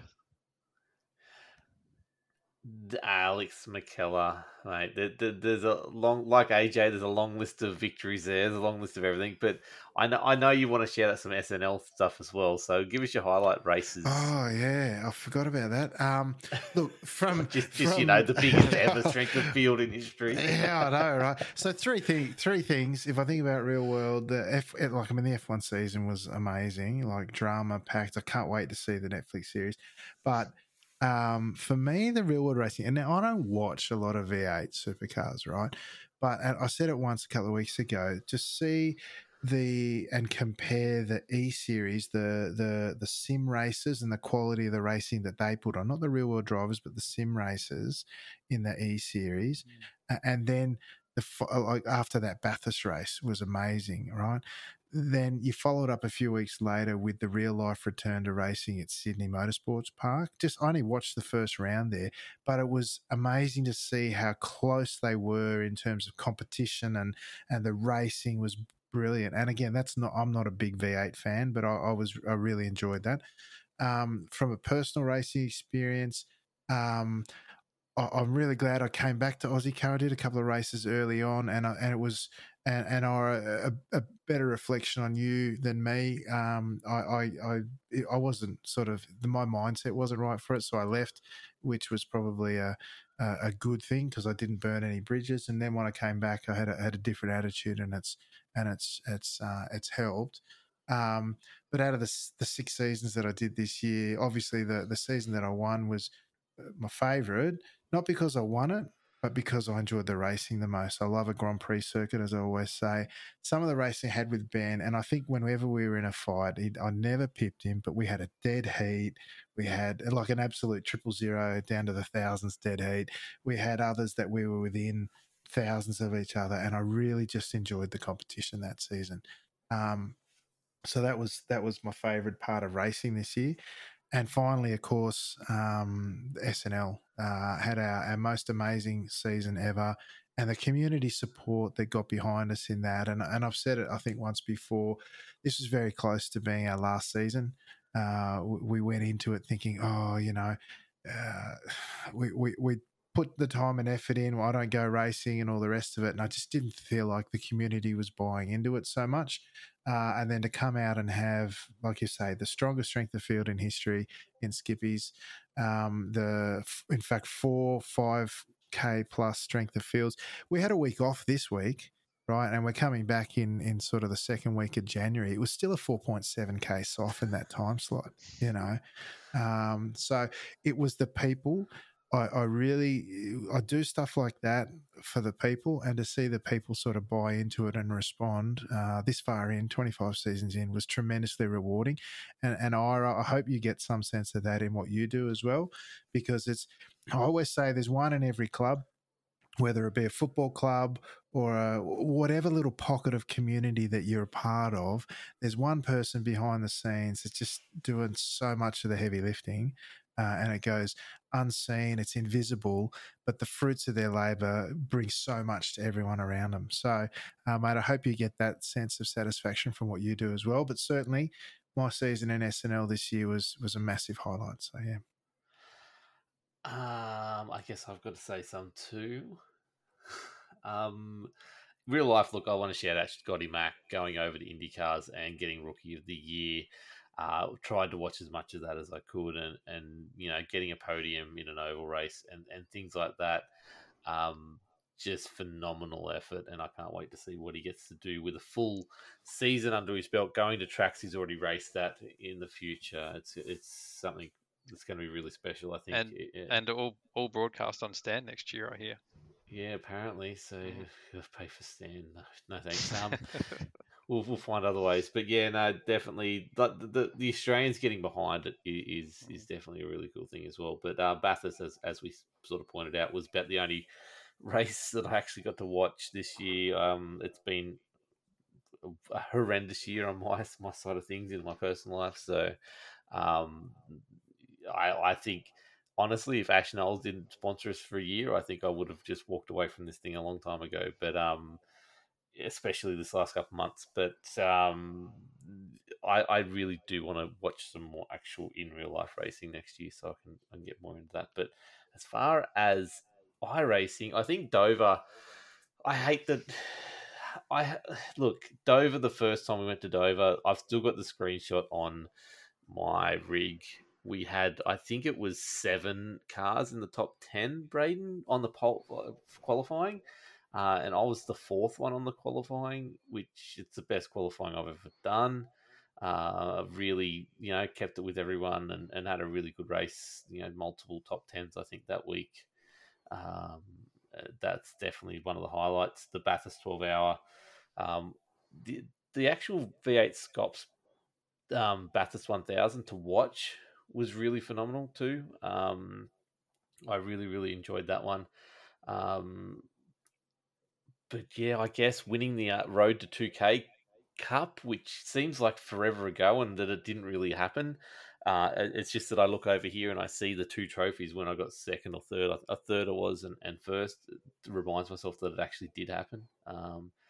And chucking it the first ANSCAR race ever I did, chucking it on 10th at Daytona in an absolutely strong field, only to stuff it up because I didn't do my steering ratio right 1 lap in. But just knowing that I had a bit of pace there was one of the many highlights. But I'm looking forward to a bit more enduros, a bit more oval, and a bit more team stuff. I'm it's not racing, but it's not a race, but Locked On Racing itself, the team, from where it started as a bit of a joke to where it is now. I don't even know how many drivers we've got. That's how crazy my brain is going at the moment. But thank you to everyone who's come on board and stuck on board and willing to put in their own time and effort to push this thing further. And we've got more car liveries than ever. We've got a Ford and a Holden about to be racing. We've got the next gen cars about to come out. We've had the F3. We've got all the TCRs about to be properly painted up finally. Tim Corn's doing an amazing job in the background. They're doing all that work. It's just, amazing stuff as well. The LMP2 car, which will be properly racing next year and having a crack at a few enduros. We did 2 enduros this year. Watching the Petit Le Mans from Locked On Racing's point of view was really good as well. So, but the growth of our team and the group of guys behind it. I've talked at length before about getting a Scops car and to have Locked On iRacing on the side of Chastanov's car going into next season is just, blows me away. So, sorry, I couldn't narrow it down to one, Carl, but we just chucked everything I could at you. Quick question for everyone. First thing that pops in the mind. McKellar, we'll start with you. What are you most excited about for 2022? To be honest with you, the taste of the F3s in the last couple of weeks, I plan to do a bit more of that this season. I'm excited to. I love fast open wheel cars, and did an official yesterday with AJ. Terrible result, but the racing up until I self imploded was really, really enjoyable. Surprised myself because the F3 series, particularly the fixed one, doesn't have the best reputation.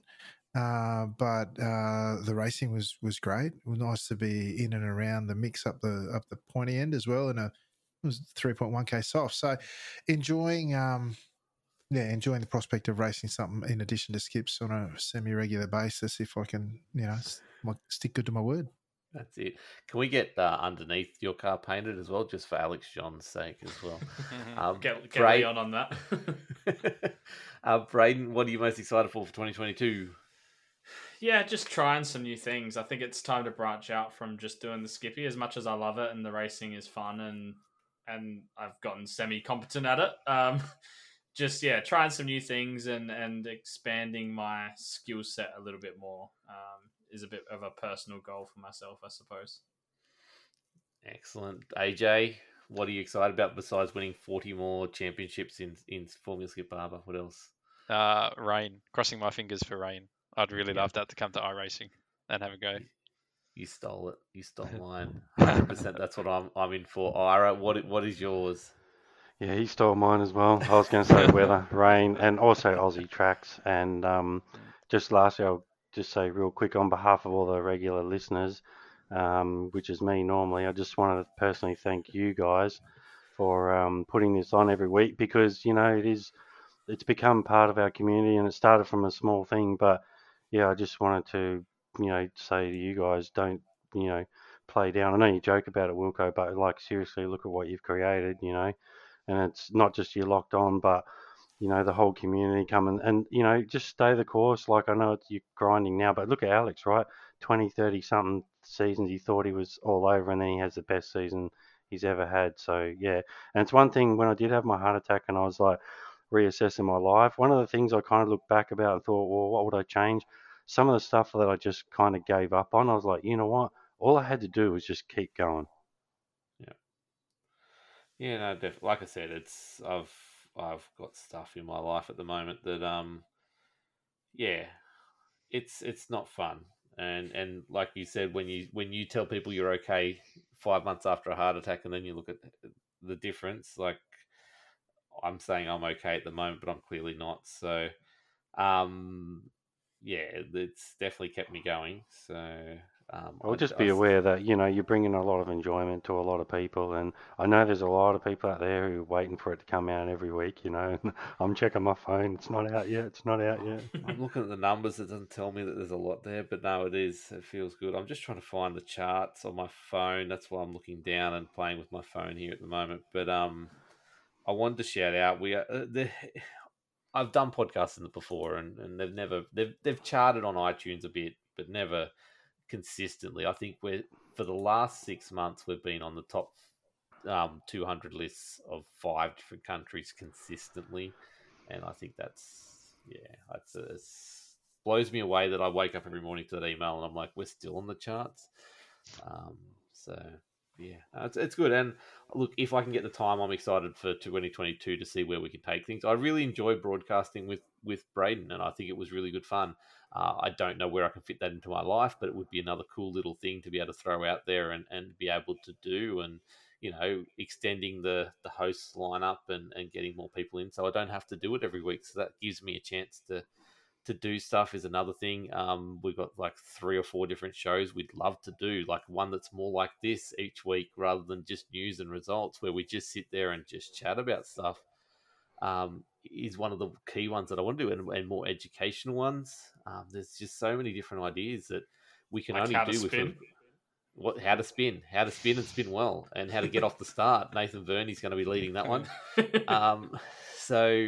But yeah, that's the only way we can do that is if we've got 6 or 7 or 8 sort of behind the scene hosts that can sort of fill in and do stuff and stuff like that. So getting more results in from different leagues, and I know I'm in discussions with many people to do that for us, but getting stuff like that, that's where the future is for 2022 for us, and I've just got to get time to really nut it out and do it. But Carl does finish with basically what you said, Ira. Thank you and job well done to us. So thank you for that.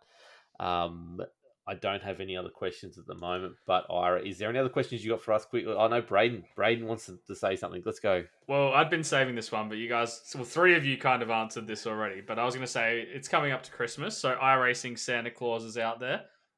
You get one thing you can get for iRacing for Christmas from iRacing. What's it going to be, Alex? Which Alex? Which Alex? The other Alex, but the new other Alex. I don't know. What you mean, for iRacing? Yeah, like for iRacing. One thing they can do, change, bring. I know what I know what he was going to say then. Yeah, I know what he's going to say. iRating per car is what he's going to say. Yeah, well, there's that. No. Well, actually, I was thinking a bit diversifying, a bit more diversity than that. Or I was thinking I'd love to be able to make a VR stream look better. I don't like the way they look, and I don't know how to do it. Like I've seen them set up and all the rest of it, but yeah, that's something else. Because I used to really enjoy streaming, but I don't like VR streams, like personally to watch. They're not as engaging, but I enjoy racing in VR, so I sort of can't have it both ways. So I don't know. Maybe that's something I'll challenge myself this year. I think there's an option that I would like to see them look into it, where you could flag that you are a streamer, right? And get it verified, obviously, but then you get a second account which is not for racing; it's just for viewing. And you get all the tracks that you've bought on your main account gifted as part of the viewing package on your streamer account. That way you can set up the replay on it. If you're going to be streaming iRacing, you want a second computer to do it, but that is a solution I think that is quite feasible, and I think it would get better streams and better content out there in the future. Like that's how I did 6 months of the season. I was buying. I've got a whole second account that's buying things, and it looked great, but it's just too hard to keep up with. Yeah, exactly. And I mean, that's obviously how the SimSpeed guys are doing it with their picture-in-picture and the different, the quality of the production that they have there. I've thought about it. I even bought a temporary account. I'm not a big fan of what we call them Smurfs, people who race under second names and all the rest of it. And they're somewhat more cavalier with their secondary Smurf accounts. But so the irony is that I had an Alex McKellar too, because I was thinking about doing that kind of stuff in terms of having a for broadcasting or whatever. It's never, and that's the thing. If they could simply have it so that you get the content, it's not allowed to race, or what, just flag it, do whatever it is, don't care. Just zero iRating for that account. It's just you are zero iRating, or not even are. You get there's a different license there, which is no license, and but you can view whatever track you own and car combo you own on the other account. So. Yeah, exactly. And you talked before about iRacing not necessarily engaging well enough with the community. I think there are so many more broadcasters popping up at the moment, and it's all do it yourself. There's nothing. There's no support there. But you have to have the iRacing logo on there to do it. Yeah, that's right. And so, and I get that it's their content and all the rest of it, but yeah, a bit better support because, streaming, whether it be iRacing or anything else, it's so engaging. It's how you get people into your stuff these days. I mean, I can't think of any other platform where iRacing is getting advertised. I don't see it pop up in my feeds of anything. Other than what I found myself. Free advertising for your game. All of a sudden, someone's got this really good-looking, stream. Oh, what is this? Like, they're just flicking through it. Oh, this looks really good because you've put in the effort, not iRacing. You've put in the effort to make it look good. Yeah, exactly. And people I've shown stuff every now and then, because nobody outside my iRacing life cares about iRacing, right? But every now and then I show them. They say, "Oh, why can't you come out on a Sunday night?" Well, here's why, and they have a look. They think it's a real TV broadcast, and that's not necessarily a quality statement on what we do. We just have a bit of fun on a Sunday night, but you can make it look okay, but it's all DIY. So I think a bit better support for some of the people. Like you look at this podcast, you look at the podcast I used to do, you look at the 25 seasons of SNL plus all the stuff that SimSpeed do. I don't know what sort of relationship they have with iRacing or not, but long story short, I think they could invest in their community a little bit. It wouldn't take much. Yep, definitely. We're going to go to AJ. magic Christmas wish. What do you get in iRacing tomorrow or Christmas Day? Tomorrow. Yeah, well, I already said rain, didn't I?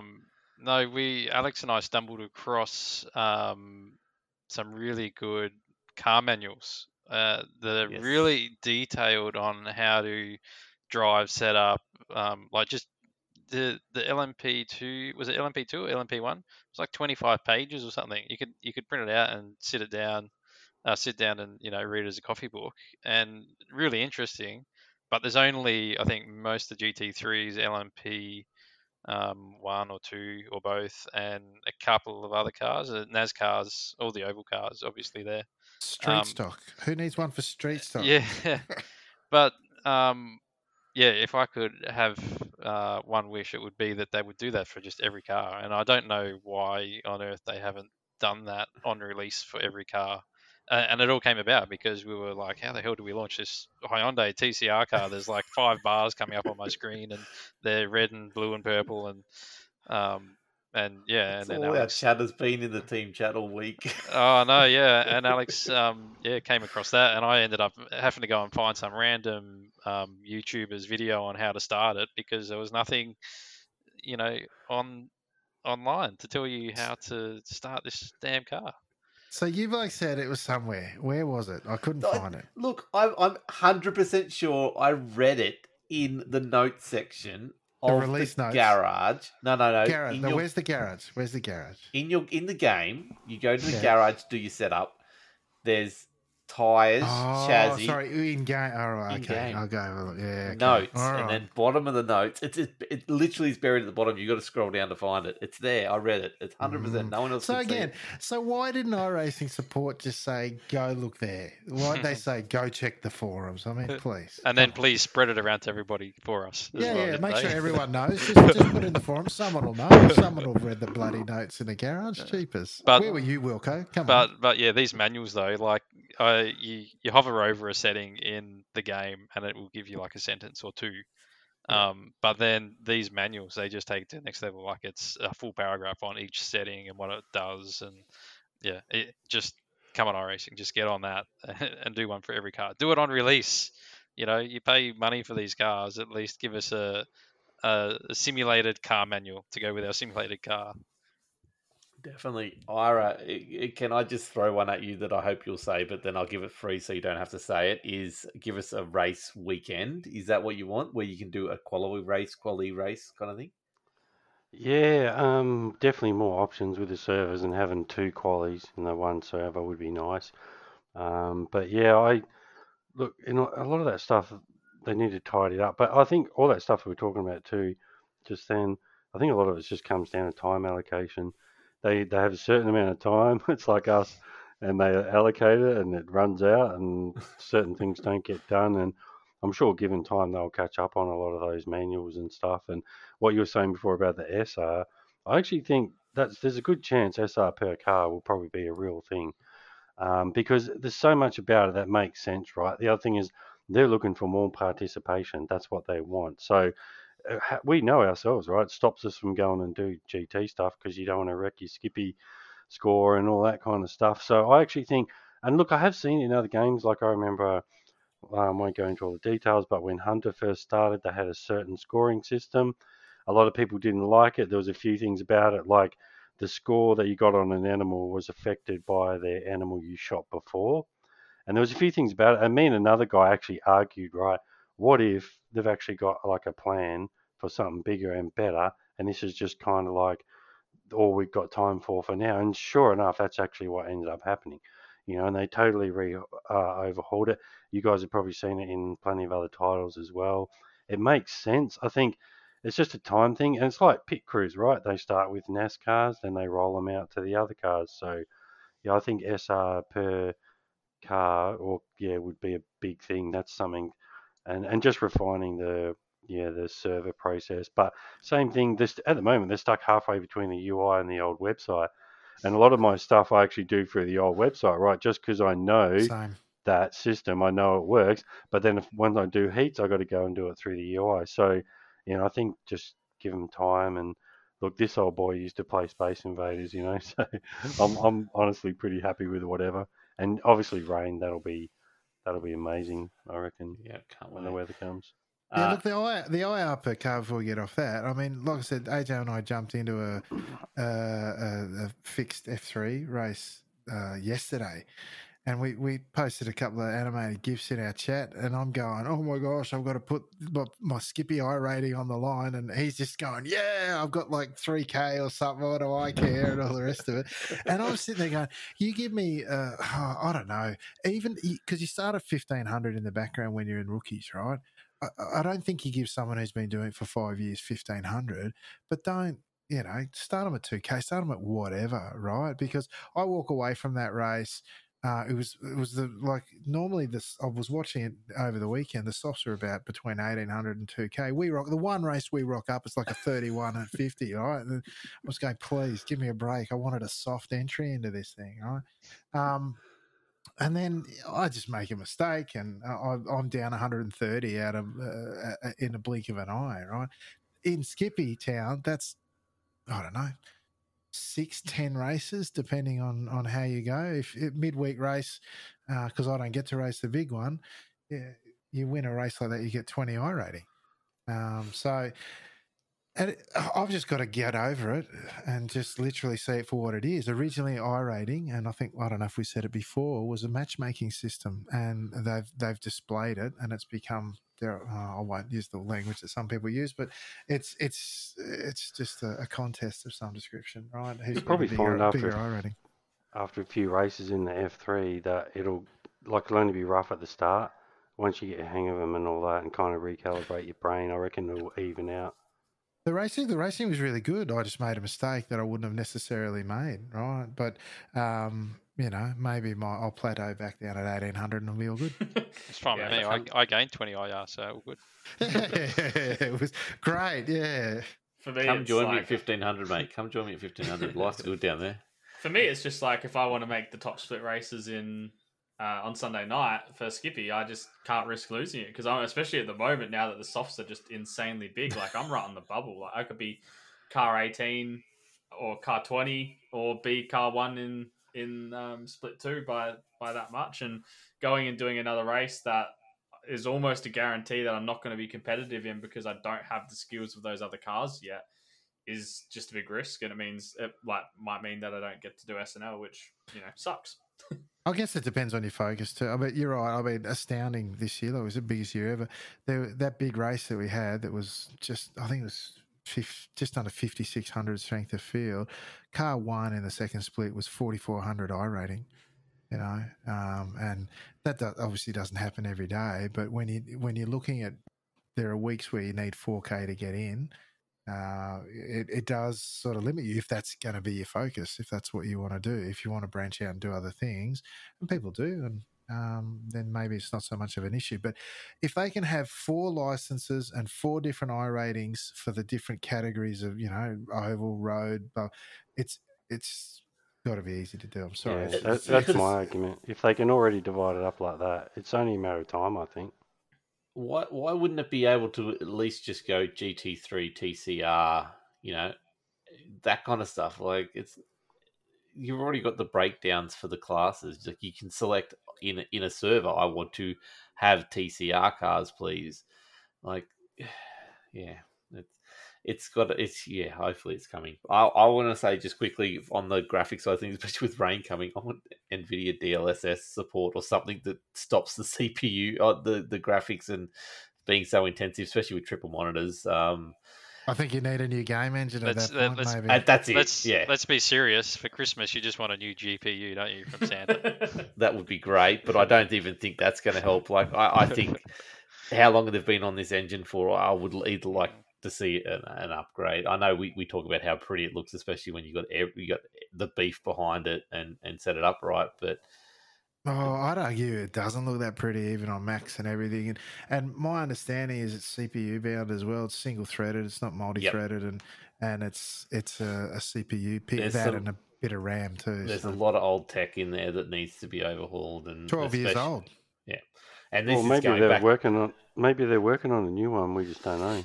They'd have to be. But that's what, if you could snap my fingers and have it tomorrow, that's what I'd want the most, because and once again, that goes back to the whole streaming and showing off the product to everyone. It's if I decide to stream, I can't do it with the triple monitors and one computer. I have to have my second computer, luckily. But even if I want to run triples at 1440p, like some of these races where there's 50 cars in it, I'm sitting at 30, 40, 50 frames, and it you can get away with it, but it's not as enjoyable as it would be if you're doing 120 frames. And yeah, anyway. Mate, I'm going to be controversial, and I'm going to say they're not working on a new engine. I don't reckon they are.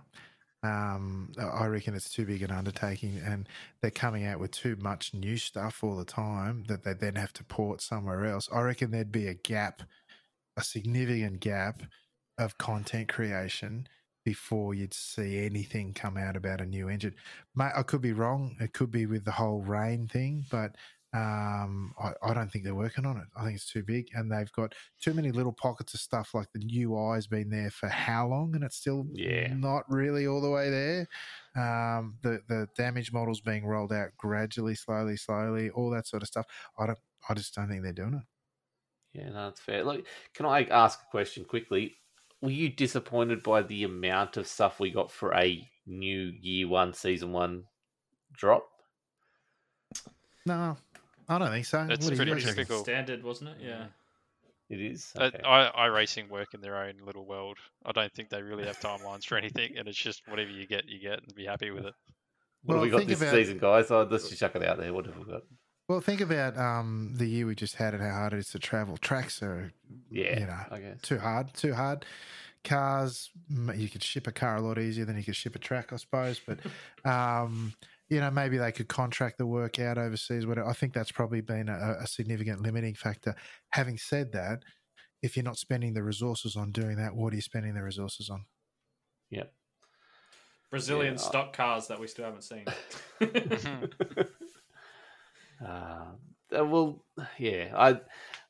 I'm just confused that they dropped weather when they did, and they haven't said a thing since. Like, you would think you would start putting out, okay, so this is what the timeline currently is, especially when you're getting close to a season one patch. You're like, okay, well, we're definitely not getting it ready now, guys, but here's a progress update or anything like that. And the way they announced the rain too was just like on a stream. Oh, by the way, this is we were doing this. The biggest announcement they've probably had in years, and just kind of slide it out there.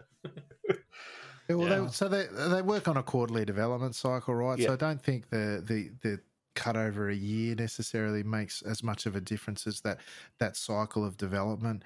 They'll have a sticker on a Gantt chart somewhere that says, or a milestone on a Gantt chart that says this is when we want to drop it, and that'll shift. And obviously it'll shift to the right. And it's why they don't announce stuff, I guess, regularly or give regular updates. Can't be that far away, because they did, when they originally dropped it, they said hopefully by the end of the year, didn't they? Or am I just thinking that?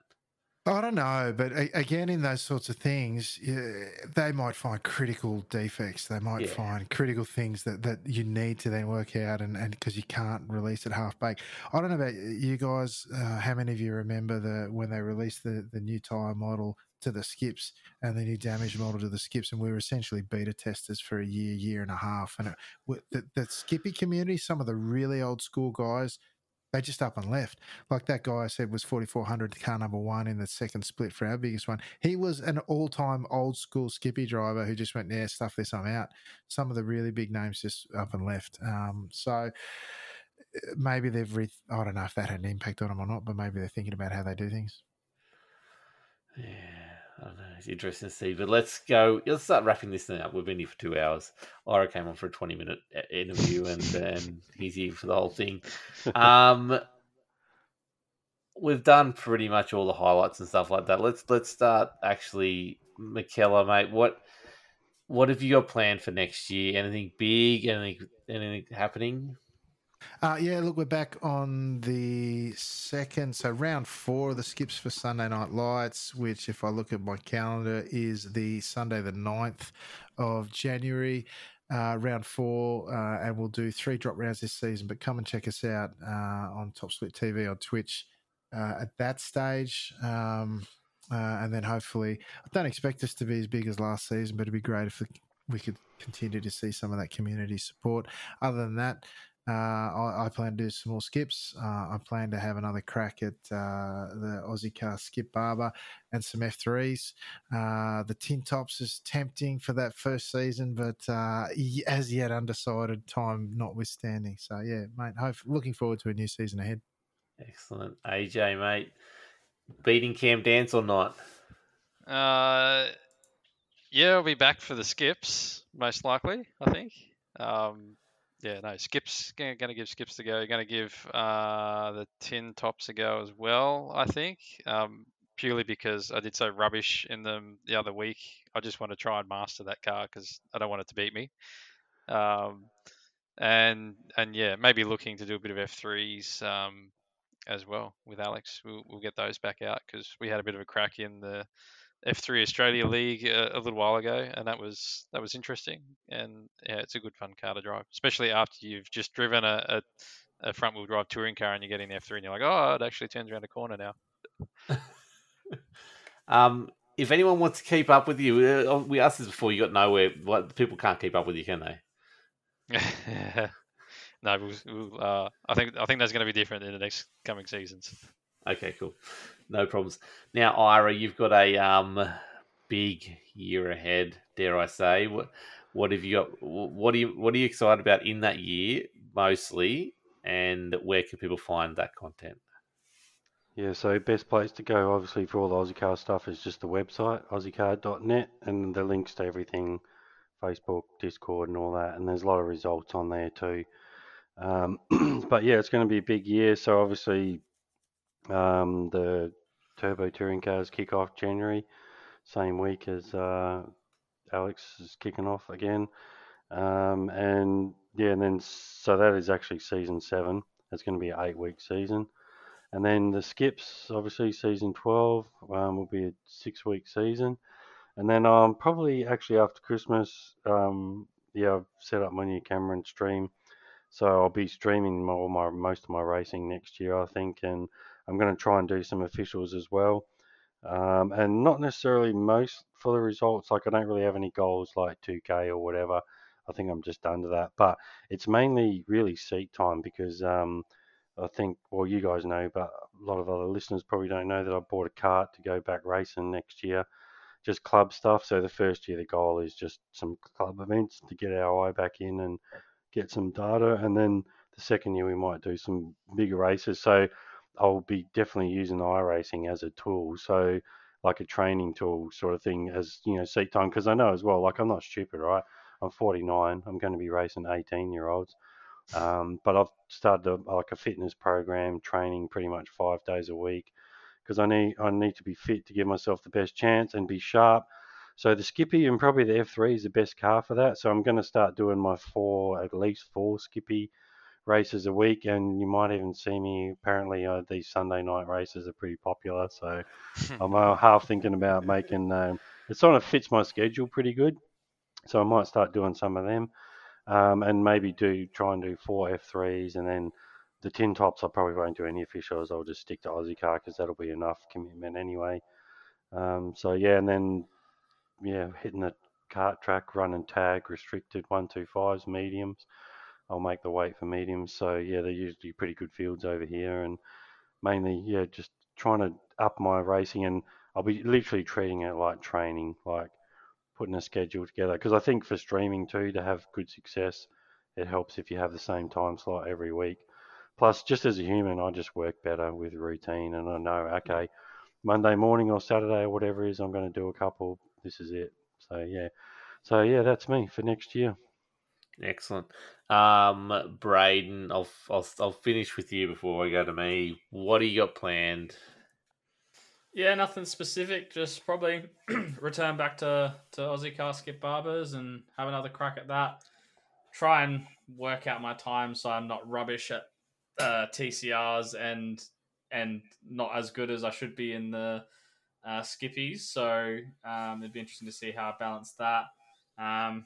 Try and branch out, do a couple of the big special events like the Daytona 24 and Bathurst 12 hour and things like that. Be cool if we can get a couple of those ticked off and yeah, just try and stream a little bit more and put some more content out on the YouTube channel, just because it's enjoyable to go back and have a watch of things.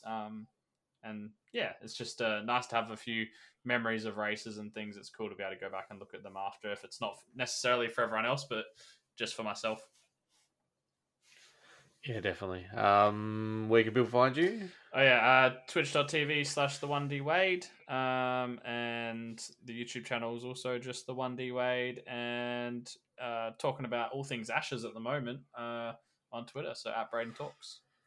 Definitely Joe Root, poor guy. Won't be doing that for a while.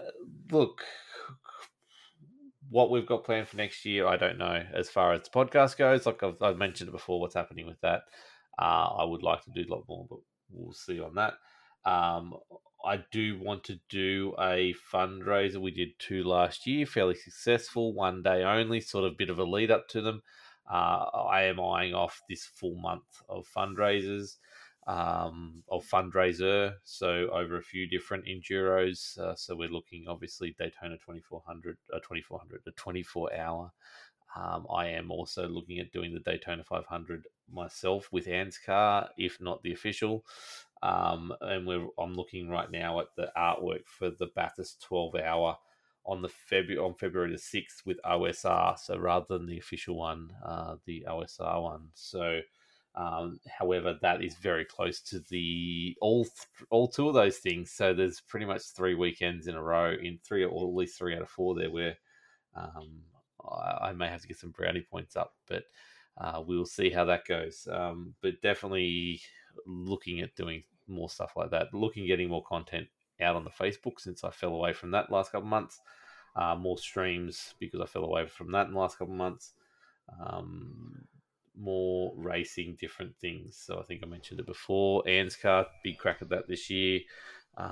Also a big crack at, not a big crack, but I still think the V8s and the TCR will be sort of a side project for me, but that'll be keeping me.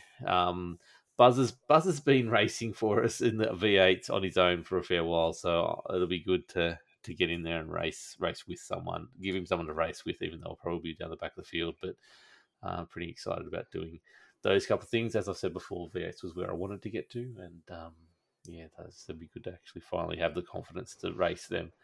But yeah, like I said, thank you everyone for a really good 2021. It's been phenomenal. From where we started as a bit of a throw together thing to now, to where we are is mind blowing, and obviously the team. So thank you everyone. Get all our content at Locked On Lads on Facebook, Locked On Lads on Twitch, Locked On Lads YT on YouTube, LockedOnLads.com/Discord. Get in there and have some fun with us in here. But other than that, thank you for a great 2021. We'll see you in about 3 weeks' time. In the middle of January is when we return. And yeah, thank you Merry all Christmas. you guys thank you all you guys for being legends and joining us every week when you can. So yeah, Merry Christmas all. Have a good one, and we'll see you in the new year. Bye now.